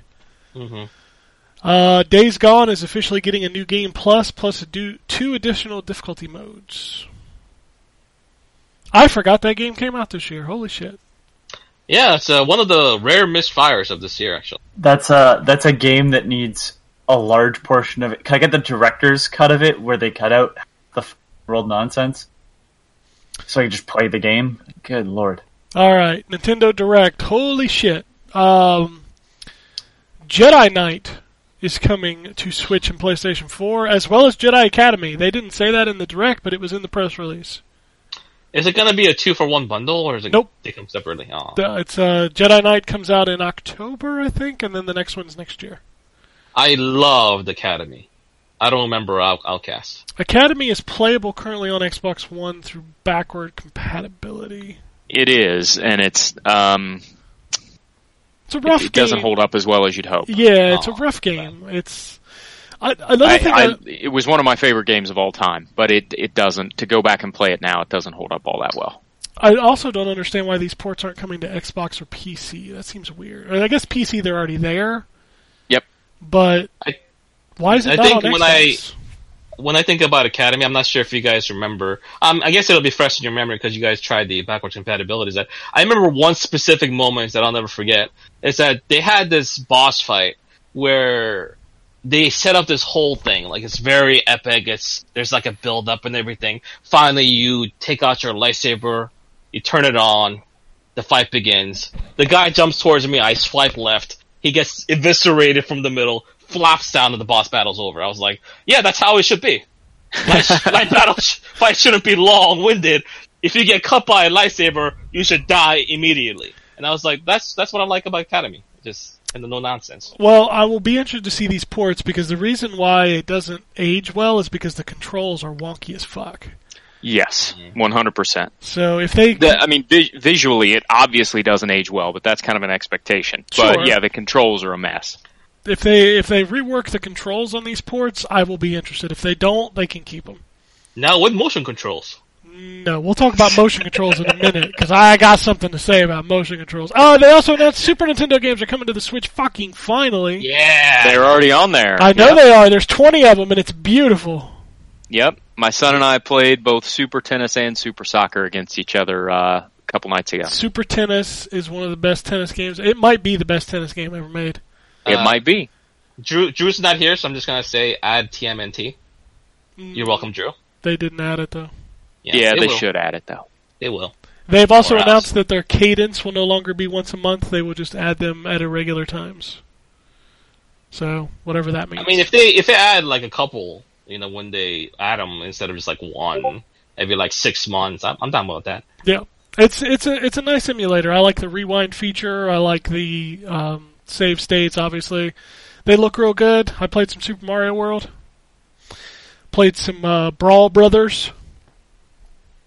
Games are still fun. And it's cool that they did not charge extra for those. They could have totally upped the price of Nintendo Online another $5 to $10, and I guarantee you people would have paid it. So, Deadly Premonition was released on Switch this week, but more importantly, they announced a sequel. Now I have to buy a Switch. Nowhere. Yeah, that's a weird thing. But I Deadly Premonition is one of those games that I personally don't like to play. Yeah, but I loved watching a Let's Play of it. I am that down. game a lot. I am down. I will be. Did you like playing the game, though, Anthony? Yeah, I like the combat. Yeah, well, I mean, it's bad. I tolerate the combat. It's bad. It's not bad. It's bad. If you're playing the Xbox original, it's okay. If you play the PS3 remake or reissue or director's cut or whatever you want to call it, game somehow runs worse. That game runs worse. What is the theme of Phoenix Down this year? Shut up, Ken. What is the theme of Phoenix Down this Shut year? up, Answer Ken! my question! You know the answer. I don't have to answer it. And what game are you playing? Shut up, Ken. It got bad review scores. Because it's a bad video game. It's like 40 hours of stupidity. You named yourself after a bad Genesis game. Yeah, and I admit it's a bad game. Admit Deadly well- Premonition is a bad video game. Then call me Deadly Premonition. Banjo-Kazooie were stealth dropped for Smash Brothers, and they announced the next character, which is Terry Bogard. And I have to say, that SNK intro for Terry Bogard was the greatest fucking thing ever. I was laughing along the whole time. It was fantastic. Oh, everybody reaching for the invite. It was so good. I hope that's in the game somewhere. It's so good. Let's talk about this. Overwatch is coming to Switch. We all knew this was happening. Yeah. I'm fine with them bringing the game to the system. I have a couple problems with the port. First off, they have motion controls, which is dumb. Don't do that. You'd be surprised how many people want. Second, it runs at 30 FPS. So the comparison that I hear people making is that there is a competitor to Overwatch called Paladins. Yeah, and it runs at 60 on the Switch. That game came out on Switch. It runs at 60. It's not locked at 60. I mean, it dips here and there, but it runs very smoothly. As a technical showcase, it's marvelous. But Overwatch, being a game, obviously looks better than Paladins, but I feel like if they just fiddled around with the settings enough, they could have got it to 60 and just held it at the 60 to 50 rate, which I think would have been acceptable. So I think 30 FPS Overwatch is gross. Yeah, well, here's also my other problem is that the developers have also said that they're looking at crossplay. You can't crossplay Switch in any other fucking system at that point. Yeah, it's too much of a handicap. You cannot put 60 FPS players against 30 FPS players. You just can't do it. So I bet what happens is that they were able to get relatively steady 60 with lower settings on dock mode, but they weren't able to do it in portable.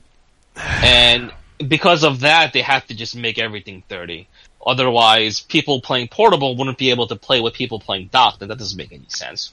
I don't know. Sometimes this goes back to what I said. Not everything really needs to be on the Switch. If you can't get a game that relies on... I'm not a guy that it's like I won't play a game if it's 30 FPS. I mean, I fucking played Control and playing Astral Chain. It's fine for some stuff. But, man... But, for example, though, right? Let's say you have, like, some kids or something like that. They have the Switch because, obviously, they're, parents are more likely to buy them Switch compared to a PS4 and Xbox most of the time. And you play Fortnite on it. You have fun with these games. You heard of Overwatch, a lot of people talked about it, and now, finally, you have a system where you can play on it. My son plays Overwatch on the Xbox. It runs at 60 on the Xbox One base. But what I'm saying is, if it's your only option, is that really so bad? Compared to not being able to play it at all, is that so bad? I mean, I guess. That's like asking if a bike without a seat is better than no bike. It's a little different than that, but I get the gist that you're going. It's Like, kind of like being able running- to watch a movie. One, you're watching it in a movie theater, Dolby Cinema, that works, everything. Just as the director intended you to play the game. On the other hand, you're watching a bootleg copy from a On your camera phone. on a On camera the that was in the theater. So it comes down to degrees of how bad it is, but I'm sure the 30 FPS will probably be fine, given you're playing against other 30 FPS people, and just get used to it. And it's This not that would big of a be deal. less of a... I would have... I don't care, because I don't have a Switch currently, and I don't play Overwatch. But the thing that I don't understand is this is an online game on a portable console. And at some point, I go... That seems pointless if you want to bring the console with you somewhere. I mean, you can Why play is over that- that why is that Wi-Fi. pointless? I'm going to do my placement competitive so matches. we can play over Wi-Fi because all the places we go have Wi-Fi. No, That's where my issue becomes. I'm going to You know what I I'm mean? going to do my competitive placements on my Switch in portable mode. You know what the funny thing is, Ken? All the other players had the same handicap that you do, so you'll probably end up like putting exactly the same amount of numbers. Oh, and I'm playing Widow, by the way. Just Okay, never mind. with the motion controls, Welcome Jay. to frogs, Ken! But I mean, yeah, it's one of those things, like, but let's think back, guys. Like, we used to play fucking GoldenEye co-op at 10 frames per second. That was 20 years ago. This is 2019. I'm saying, we dealt with it back then, and it was fine, and people will deal with this now. But hold on. You're misunderstanding my issue with it's an online game on a console that like can't be online if it leaves Wi-Fi. So those things don't go together well. Like and you can say, well, there's places that have Wi-Fi. Yeah, because the Starbucks Wi-Fi is something that you should really trust with your gaming. I think you can play against like bots and stuff like that offline. Yeah. But I understand, but the bots will stay on the payload, maybe. It's also the only way you can play that game portably, so that's something. The bots do stay on the payload. I prefer to play with bots sometimes. I was just Fucking, kidding, but okay. Like, legitimately, even the easy bots, they stay on the payload, unlike Nobody people... instant locks Hanzo and tells everyone to go healer and You want to know the funniest trivia about Overwatch, and nobody believed me about this. They incentivize you to stay on the payload because it fucking heals you. It does. And nobody believed me, and I was like, if you just stay on the payload, you can get healing. Like, no, that's stupid. It's true. And it's an incentive to stay on the... Because what is the point? What is the point of the game? People suck. Oh, people suck bad. Whew. Oh man, it's fine. Overwatch is on the Switch. The thing that truly pisses me off about this is they're giving Switch owners a chance to get that Noir Widow skin that we haven't been able to get since 2015. Mm-hmm. I haven't been on the podcast in a while, but I know for sure that our listeners love to talk about Overwatch, especially. So let's move on to the next topic. All right, there's a lot coming out of this Nintendo Direct. They also announced Xenoblade Chronicles Definitive Edition. Hell yeah! And by the way, we'll be covering that game on Phoenix Down in 2020. Oh, Drew ain't here to tell you no again. Listen, his silence was an admission and a confirmation. That's all there is to it. I'll play that over Xenosaga.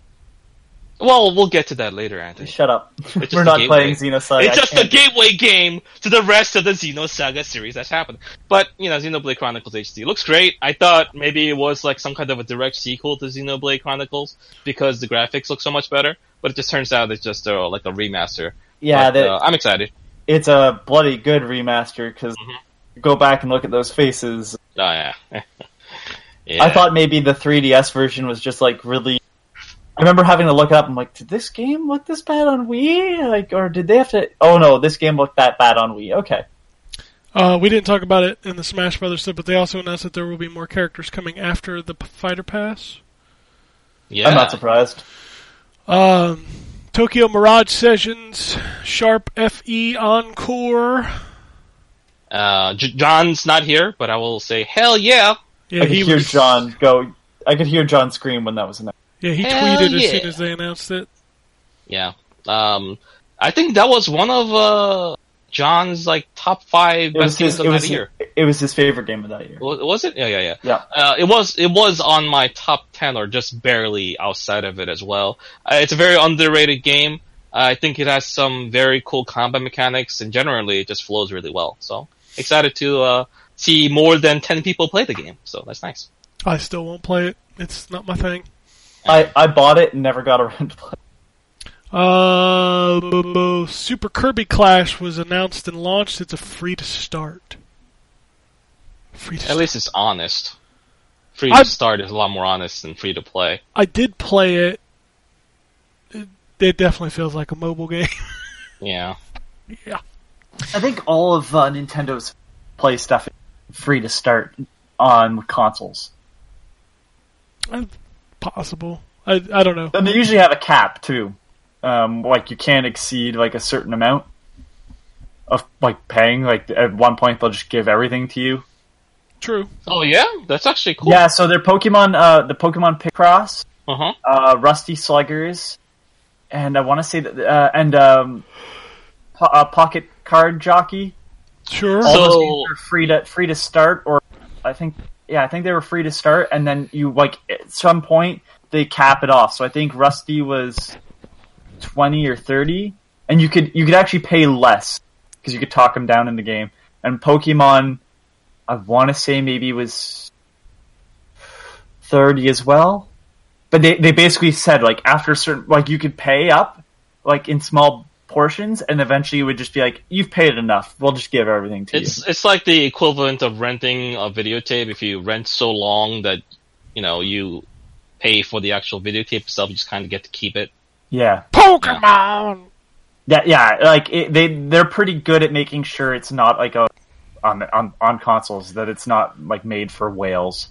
God, did I make a videotape rental Yes. reference? What year is it? What the hell is wrong with me? Everybody in here is old enough to remember Blockbuster. Yeah, but everybody listening is like, what the fuck is a Blockbuster? Blockbuster deal, baby. We can stop asking is it coming to Switch, because they pretty much announced every game was going to. Call of Cthulhu, Vampire, But all games I really don't trust to Dauntless. run well. Dauntless is coming, Assassin's Creed, the Rebel Collection, which includes Black Flag and Rogue. Because 3 ran so well. Return of the Obra Dinn was announced for all consoles, but it showed up at the Nintendo Direct. That's exciting. I wonder how that's going to work. I might actually pick that up again. Divinity games. Original Sin 2 is coming to the Switch. Yeah, that's 4-player local co-op. That's very cool. Capcom continues to milk the Switch audience by releasing Devil May Cry 2 separately. Well, no, they're doing it a favor, so no one has to own Devil May Cry 2 in order to own 1 and 3. But I can own all 3 on Xbox or PS4 for less than one of them. But Ken, you own Devil May Cry 2, that's a negative. I'm okay with owning a game if I get it cheaper. Nope, sorry. I'm not paying a premium tax to not play a mediocre version of that series. You must. It's mandatory. Now, my favorite announcement of the Nintendo Direct, the thing that I jumped up and screamed, Doom 64 has returned. Is that a big deal, Ken? You tell me. Yes. Doom 64 is... So they're like, Doom was on everything. And it was the same game on every system, except the Nintendo 64. That game is completely different, and it's never been available outside of the Nintendo 64. Different levels. It's got more of a horror theme. Yes, to it. the music is completely different. No, is the music different, or is Yes. the music the same one as the PS1 version? It's the same as the PS1 version, but it's different from the Doom you know. Yeah, it's not rock music. It is No. this ambient, creepy music. The weapons are different slightly. And the They N64 introduced the version, chainsaw that 2 blades. the Nintendo 64 version is unplayable because of the lighting, Yeah. and they fixed the lighting in this version. Now, they only announced it for Switch, but I was watching the Doom Twitter, and somebody asked them if it was coming to other consoles, and they just replied with, "That'd be neat." So, yeah. It's an odd game. Now, somebody has tried to remake the levels in the original Doom, and I think there's something that stops it from being like 1-to-1 accurate. But there's like, I think they introduced 2 new enemies in that as well. Like, they did a lot of work on that game. Like, it is clearly a love project that like no one has ever really recreated perfectly. But it's a very different feeling game. I'm wondering if fixing the lighting is going to ruin part of that game. Well, it can't ruin it because You know what there I are mean, though. It's literally going to ruin levels. the mood. Well, there's of the literally game. levels in that game where you couldn't You cannot fucking see. Yes, see. you're correct. And some of the enemies are invisible, so it just makes them even harder to hit. Yeah. So I am stoked for this. I cannot wait. And the N64 controller was terrible.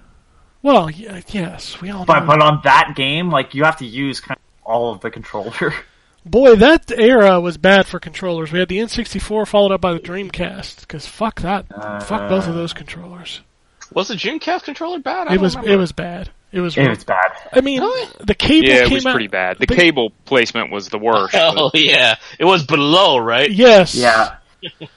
And like the analog stick feels fine, but then like where buttons- everything else is placed feels off in comparison to the analog stick. The face buttons are very cheap and they don't feel good. The triggers are bad. Yeah, somebody I've mentioned it before, Retro Fighters, who does the N64 controller that looks like the GameCube controller. They're doing a version of that for the Dreamcast that you can put your VMUs in and stuff. And the cable comes out the top. I'm questioning getting one. I don't use my Dreamcast too often, so. All right.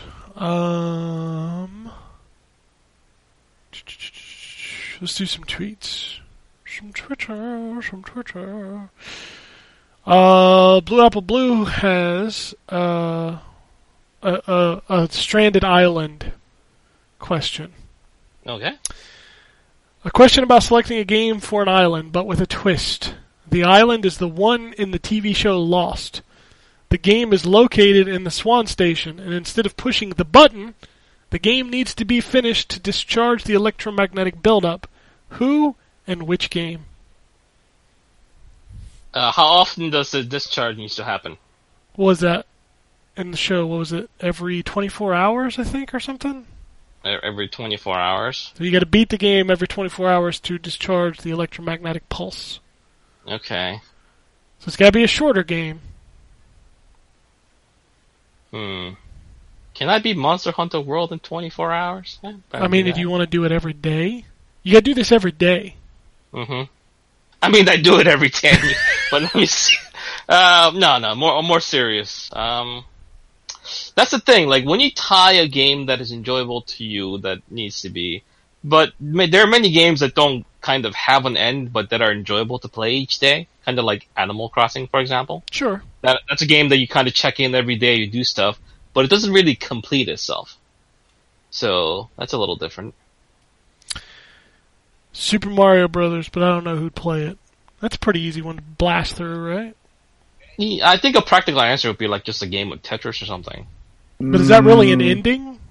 Yeah, that's another thing, right? Like if you get to a certain point, there's kind of an ending. I mean, can I just finish an arcade mode of a fighting game every day? Yeah. My personal answer is Katamari Damacy. It has an ending, and I don't mind that. I mean, how long is that game, though? Not very. The first one isn't very long.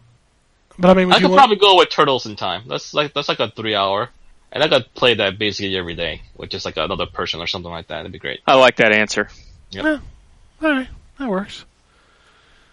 Let me scroll up to the tweets. Holy cow, it's a lot of fucking tweets. Scrolling. Show more. I had to click show more twice. Mookie says, I'm back from my vacation with a new gaming laptop, and you bitches don't have to care. Okay. All right, then. Gaming laptops are dope. Dustin says, after finishing Night Trap and watching the documentaries on the 25th anniversary edition, I have a newfound respect for that game, and I'm definitely in the camp that it's not a bad game. The original looked like a mess, but the new edition is quite fun and ridiculous. I agree. What? I agree. Speaking of documentaries, is Goonies the best one ever? What? Goonies was a documentary? It was a documentary about the Truffle Shuffle. You didn't know? Oh, jeez. Did he just set you up for that joke? Like, was this like a thing that you guys were doing? Is this a bit? No, I didn't. It wasn't a bit. I didn't know my joke was actually good enough to be considered a bit, but thank you. It sounded like he set you up for that. Oh, Move on. Mookie says Apex Legends is a fun game. Battle Royale isn't my thing, but I can dig this one. The thing that gets me with Apex Legends specifically is the mobility. I think that's what makes it the most fun out of all the Battle Royales. There are certain, let's say, I guess, good things about games like PUBG and Fortnite. I think Fortnite kind of has that building mechanic to it. PUBG kind of has that really tense moments where, you know, you're kind of hiding in a bush and then you're just hoping that everyone kills themselves. So each game does things very differently in terms of atmosphere and what it goes for. But I think Apex Legends specifically, because of how fast everyone is, has this frenetic gameplay that the other two games don't really compare to. It's good. Dustin says, what's wrong with Saskatchewan? The capital rhymes with fun, and they have some dank ass poutine. I've never had poutine in my life. Just putting that out there. What is dank ass neither. a good qualifier? Yeah, I suppose it's supposed to be. Okay. The problem with Saskatchewan is it's fucking flat. It's a big flat area of land. That's called Nebraska. Yeah, well, it's our Nebraska. Oh, okay. I don't understand why, like, unless you're a farmer, which, I mean, got your money, but there's really no reason to be like, yeah, Saskatchewan, when you get a bit of Saskatchewan in Alberta, and Alberta has a more interesting, like, land mass, basically. There's mountains on one side. You go up north, it's a desert. It's also somehow cold. Like, it just, Saskatchewan's really boring. It's just flat. The joke is you could watch a dog run away for days. I don't know if anybody plays fantasy football, but I hope nobody drafted Patrick Mahomes. Did he get hurt? Yep, he just limped off the field with a leg injury. You're kidding me. Nope. Wow. I didn't draft him. I had him last year, and he helped me win the Super Bowl. So yeah, I imagine a lot of people picked him this year. You know who plays fantasy football? Nerds. O.J. Simpson. Because I follow him on Twitter, and that's all he wants to talk about. And you know what every comment You is. follow O.J. on Twitter? What's your Twitter account? White Bronco? The White Bronco was the car. I know that. That's the joke. God damn it. I'm moving on. I'm moving on. My favorite are just all the comment. He'll talk about like football players, and every comment is killer take, OJ. Freddie Got Fingered says, that's an odd reference to a bad movie. I've only been a listener for the last couple of months. But which guy was it that was caught kissing his sister? Couple of months, my ass. Oh, Patrick Mahomes is back in the game. There you go. All right. You wipe the sweat off your brow, fantasy football players. You'd be okay. Was Freddy Got Fingered a bad movie? Yes. Oh. Don't watch that movie. Yeah, I feel like I have this thing in my memory where it's like, I saw that, but did I? It was when the Tom Green, like, insanity was happening, when he was super popular. Okay. If you guys were stranded and out of food on the edge of death, and you had to resort to cannibalism to survive, who would you eat first? Bye, Ken. What? Bye. It's Ken. I would sacrifice myself and my tasty thighs.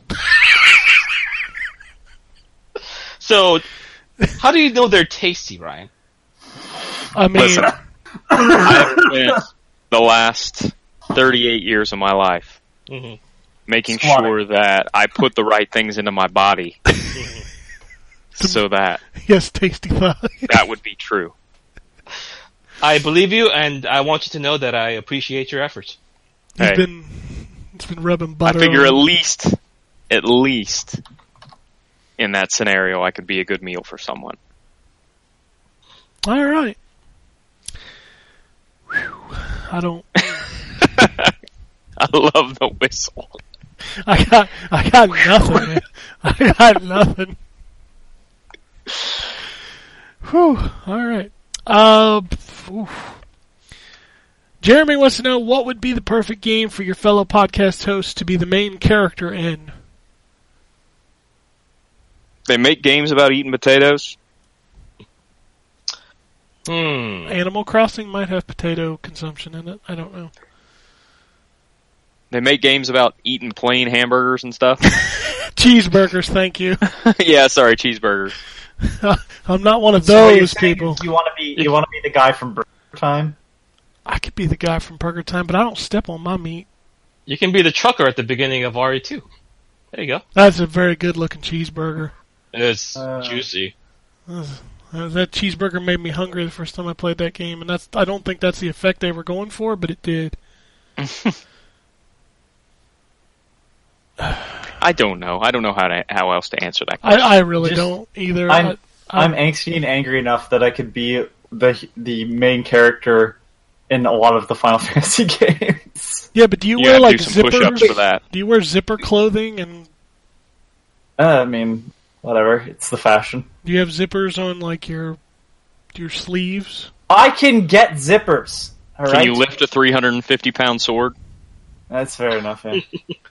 I can see myself as a character in like a visual Dark Souls. novel, like a Danganronpa game, and I'll get killed off like midway through the game, but I'll make it interesting. No, I think you're the guy who comes back at the end somehow. Kind of Oh, like he was the, alive the whole time. Yeah, that's true. It wouldn't be the first time I fake my own death. And you'd be Son of a bitch. Don't read into that too much. you'd be the guy who's like, I figured it all out. It was him all along. I could see you in like a detective game, Anthony. Me? Like not the main detective, but the aide to the main detective. Oh, okay. I'll Yeah. take that. See that?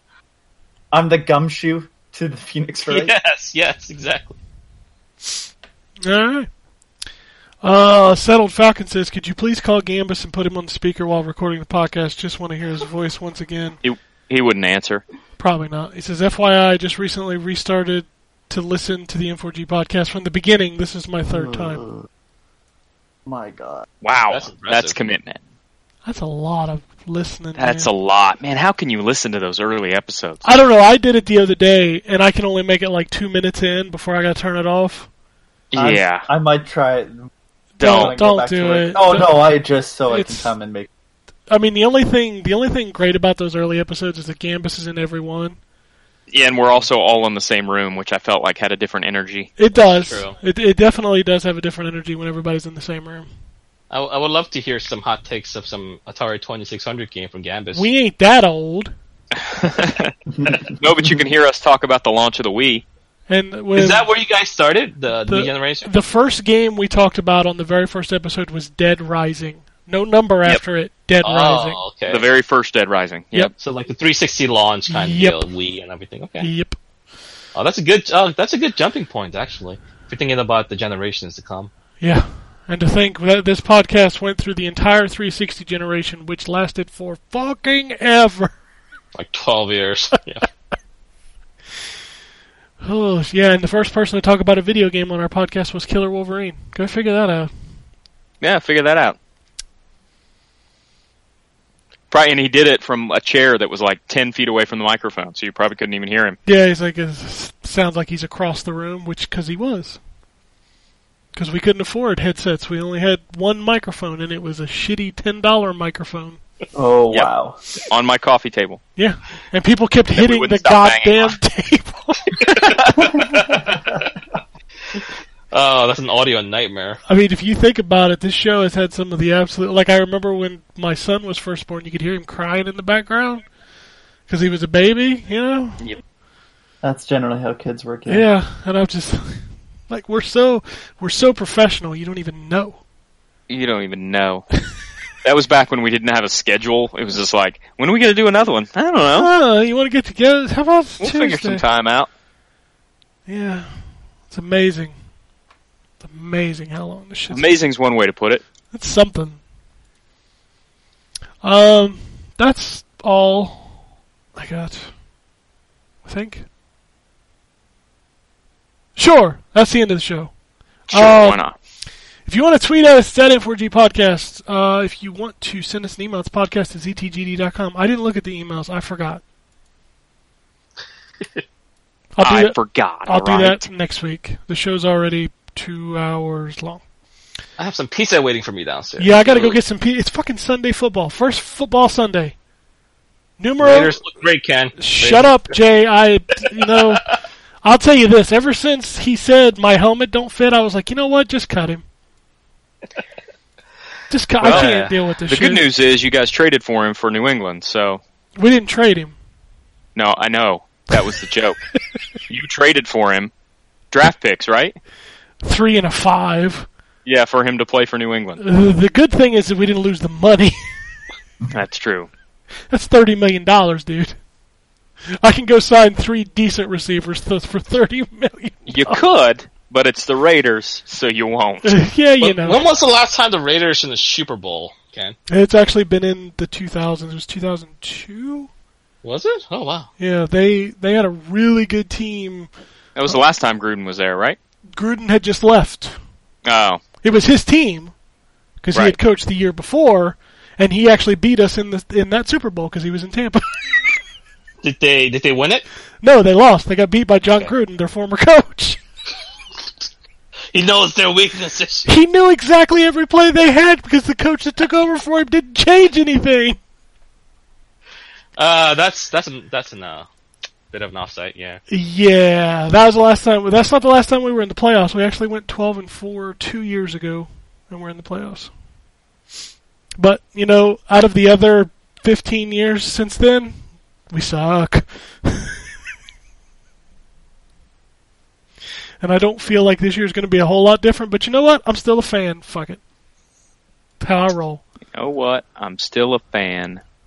Fuck it. It's my team, and now I got to change cities again because fuck it. I've only done that 3 times in the career of my football team. Yeah. Oakland, L.A., Oakland, Vegas. So do you follow the new team when you go to the new city, or do you just keep following Raiders? Yeah, I just followed the team. So when I was a kid, I started watching them when they were in L.A. I didn't watch them when they were in Oakland because I was too young. So I watched like the L.A. Raiders when it was Bo Jackson, stuff like that. That was my team as a kid. Then they moved back to Oakland. I was like, oh, okay, I guess they were here originally, and now they're moving to Vegas next year. And I'm like, oh, okay. Whatever. It's not the city, it's the team that I follow. So. True enough. Which means all Browns fans eventually became Ravens fans until the Browns came back. At least that's the way it should have been. Anyway, that's enough football talk. If you want to follow us on Twitter, I'm at ZTGD. Ryan is at WombatRP. Anthony is at NTRSKT. Jay is at Bottomside J. Don't follow me. Don't follow me. Phoenix Down. Night Trap? Night Trap. Night Trap. That's the game they're playing. You're also playing another bad game this year. What was it called? Which one? Deadly Premonition? Oh, we haven't played that yet. Yeah. Fuck off. It's a bad game. Yeah, well. It's a bad video game.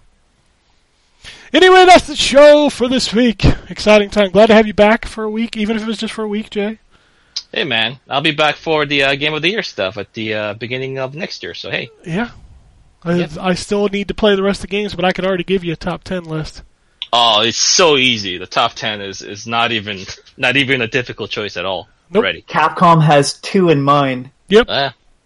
Capcom has 2 in mind. Fucking Remedy has 1 in mind. Yeah, so, well, same so far. Yeah. It's going to be a good year, and we still got good games coming. Yeah, I know. Anyway. Stay right. That's it for the show. Everybody enjoy yourself, play some games, watch football, eat some bad food so somebody can eat you on a desert island. Peace!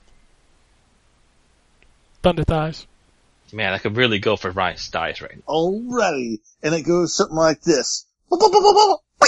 Epic fail.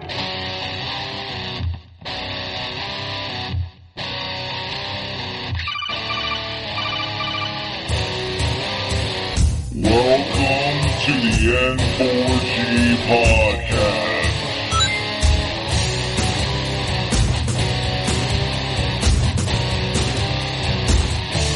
Zero tolerance.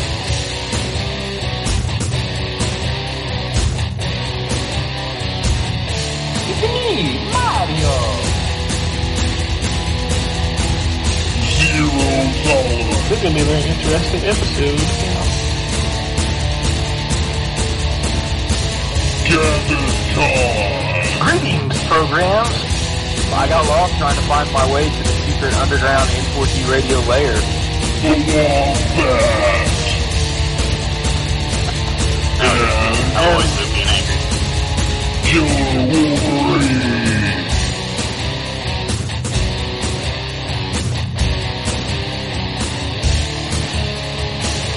Play games, not consoles. No fanboys allowed. And then I killed the dragon. 8.0. Killed the dragon.